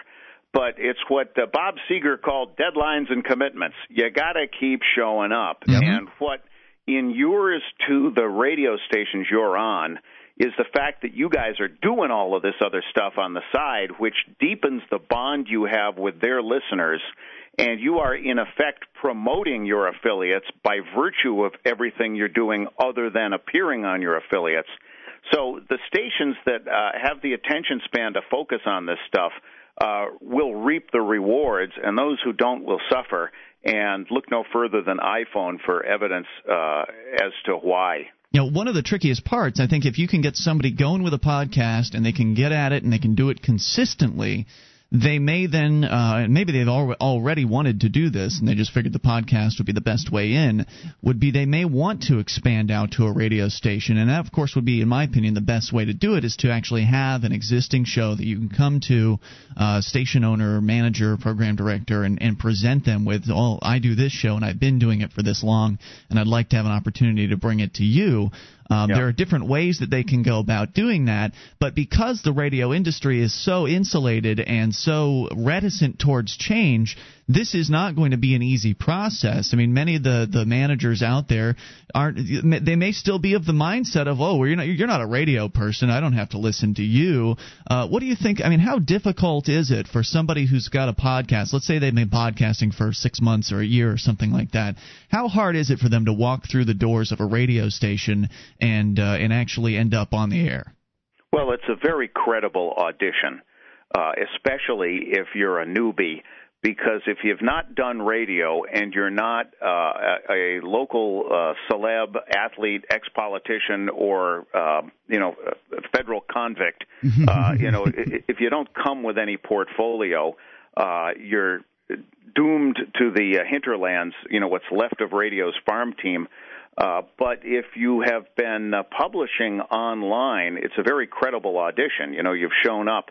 And I don't mean to scare away anybody who's got something to say by way of suggesting that you have to have at least an hour per week, 52 weeks a year to say, because in a lot of ways it's like writing a book. Maybe you've only got one spiel, and the podcast or vodcast or vidcast, however you iterate that online, contains the entirety of what you have to say about something, whether it's dealing poker or bonsai trees or cigars or whatever. There's an opportunity to publish there as opposed to the old model where you give your work to a book publisher who's going to cheat you out of all the residuals on the back end just for the sake of distribution. Or if you're a musician, the old model was you give your work to a record label in exchange for whatever piddling advance they gave you and then deducted all the studio costs. And you really make your money touring, but what the record label had accomplished for you was distribution and promotion. Yeah. And, a year ago, November, I bought the new Eagles album directly from the Eagles. They have no record label anymore. They don't need one. And this new model allows you to say it once, say it well, and then spend a couple of years making money off it, as opposed to having to iterate serialized, episodic content. What radio stations have to be wary of is people who think they have episodic content, but they really said it all once. So, when folks find getonthenet.com and email or call me, that's the first thing I try to ascertain. Is this a series or is it, quote unquote, a book, an album, a one-time iteration? Because this new platform will support either, and which will serve your end well. These are merely the means, but which will serve your ultimate business goal well. If you want to be the Oprah of poker dealers, and you want to appear on these cable shows that you see on ESPN6, and you want to write a book, and you want to find notoriety as the Oprah of poker dealers, this can do that, and you don't necessarily have to come up with an hour's worth of material a week. Holland, what you were saying there about people not knowing when they've said everything is it's something that you can really run into in this business. Is the consultants that we've had up to this point, yourself included, have absolutely helped us see the forest from the trees, and sort of to me explain that phrase to some extent. Being right in the fray, I don't know whether I'm talking too much about something or whether we've covered it and that kind of thing. And I feel that the consultants like yourself have been invaluable in this, and that people don't even know what they don't know about broadcasting, and that's why they should get a hold of you.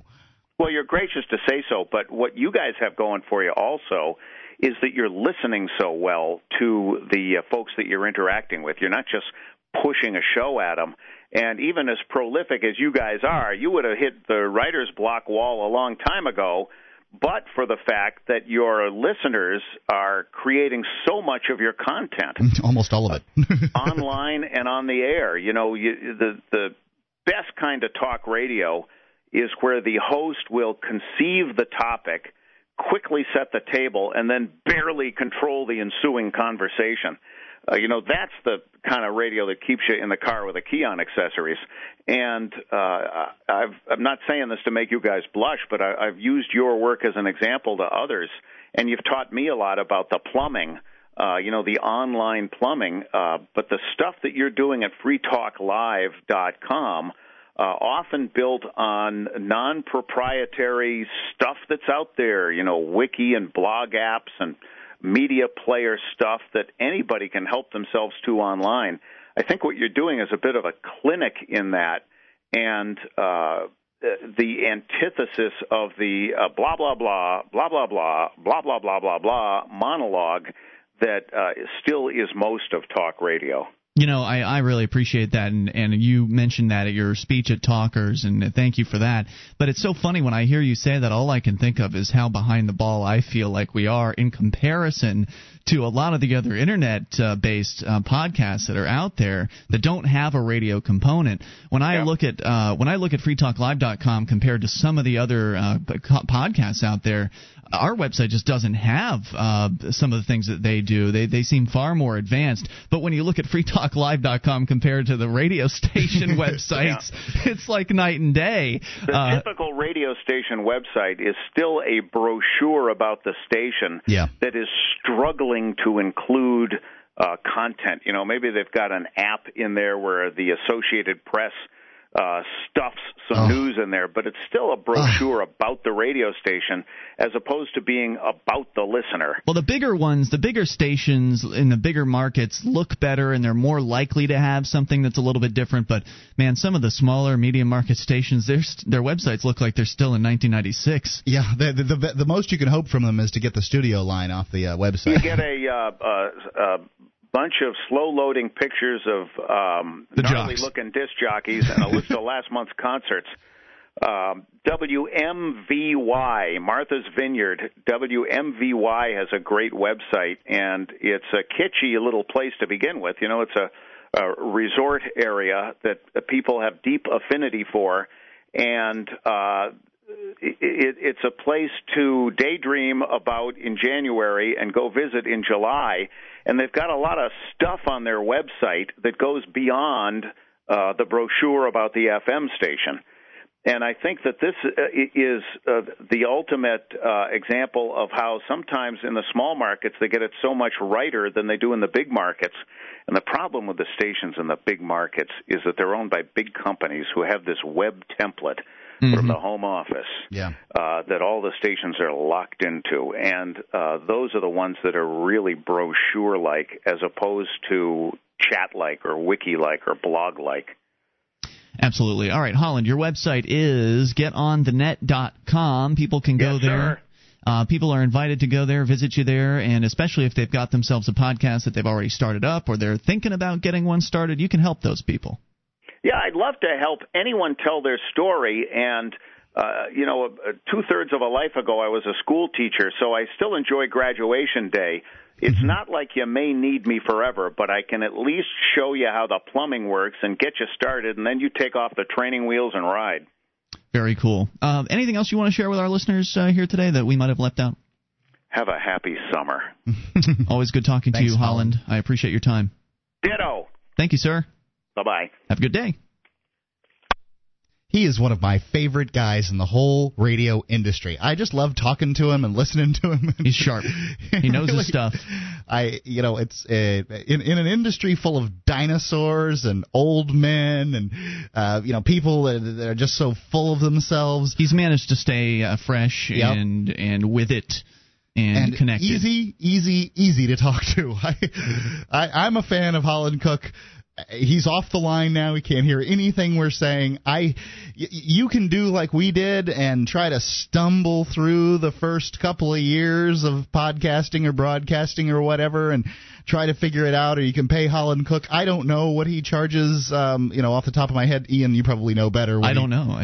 I don't know if he charges as much to a podcaster as he would a radio station. So. Yeah, so let Holland talk to you about that, but to me, it's worth the call to talk to the guy. At the very least, you'll get off the phone happy you called him, because he's a nice guy to talk to. So you can stumble through the first couple of years and waste your time, or you can spend a little bit of money, and Holland will help you out with some of the nuts and bolts and give you some pointers on how to do it. If you're already a tech guru, he's probably not going to be able to tell you anything new as far as publishing an XML feed and all of the behind-the-scenes tech stuff. Likely not. But if you're completely in the dark, he can definitely point you in the right direction and get you going. Yeah, and just having him listen, the consultant time to listen to the show, tell you what he thinks about what he's hearing, give you some ideas. Yeah, he does that too. And gosh darn, it's useful stuff. When you have somebody who's experienced in this business listening to it and giving you advice, you'll really it makes you that much more listenable. When somebody listens to the show for the first time, that's your moment that you have the opportunity to capture that listener.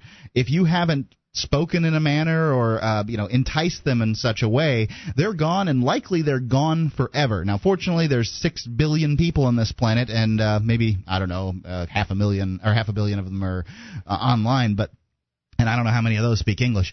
But you have the opportunity to get more in different people, but you need to treat each of them as a valuable commodity, and I think that getting a consultant like Holland would really go a long way in helping you to polish up your broadcasting skills and, heck, be interesting. Being interesting is the key in this business, and that's what you got to do. Visit Holland on his website at getonthenet.com. This extended edition of Free Talk Live brought to you by the Free Talk Live AMP program. If you want to help us get on more radio stations and bring the message of freedom to more people around the world, please visit amp.freetalklive.com and get on board for as little as $3 a month. You get perks and help us out all at the same time. That's amp.freetalklive.com. Get on the ground, mother! You and your spouse are going to jail and your kids are going to Child Protective Services. You're busted for possession of marijuana. Hi, I'm Barry Cooper, ex-narcotics officer trained by the DEA. My DVD, Never Get Busted, has recently received world attention. I switched sides and I'm now touring America with the message to end this war on people that has been labeled the war on drugs. Go to Barry's website, nevergetbusted.com, and order your DVD to Never Get Busted. On it, I'll teach you secret drug enforcement tactics and how to avoid narcotics profiling, how to conceal your stash, and I'll teach you how to fool drug dogs every time. I'll teach you how police know when you're lying. You'll get to go on patrol with me and watch actual marijuana arrests on the highway and learn the mistakes citizens made that landed them in jail. Go to nevergetbusted.com and arm yourself with the information you need so you'll never have to hear these words. Get on the ground, mother! You and your spouse are going to jail and your kids are going Log on to nevergetbusted.com.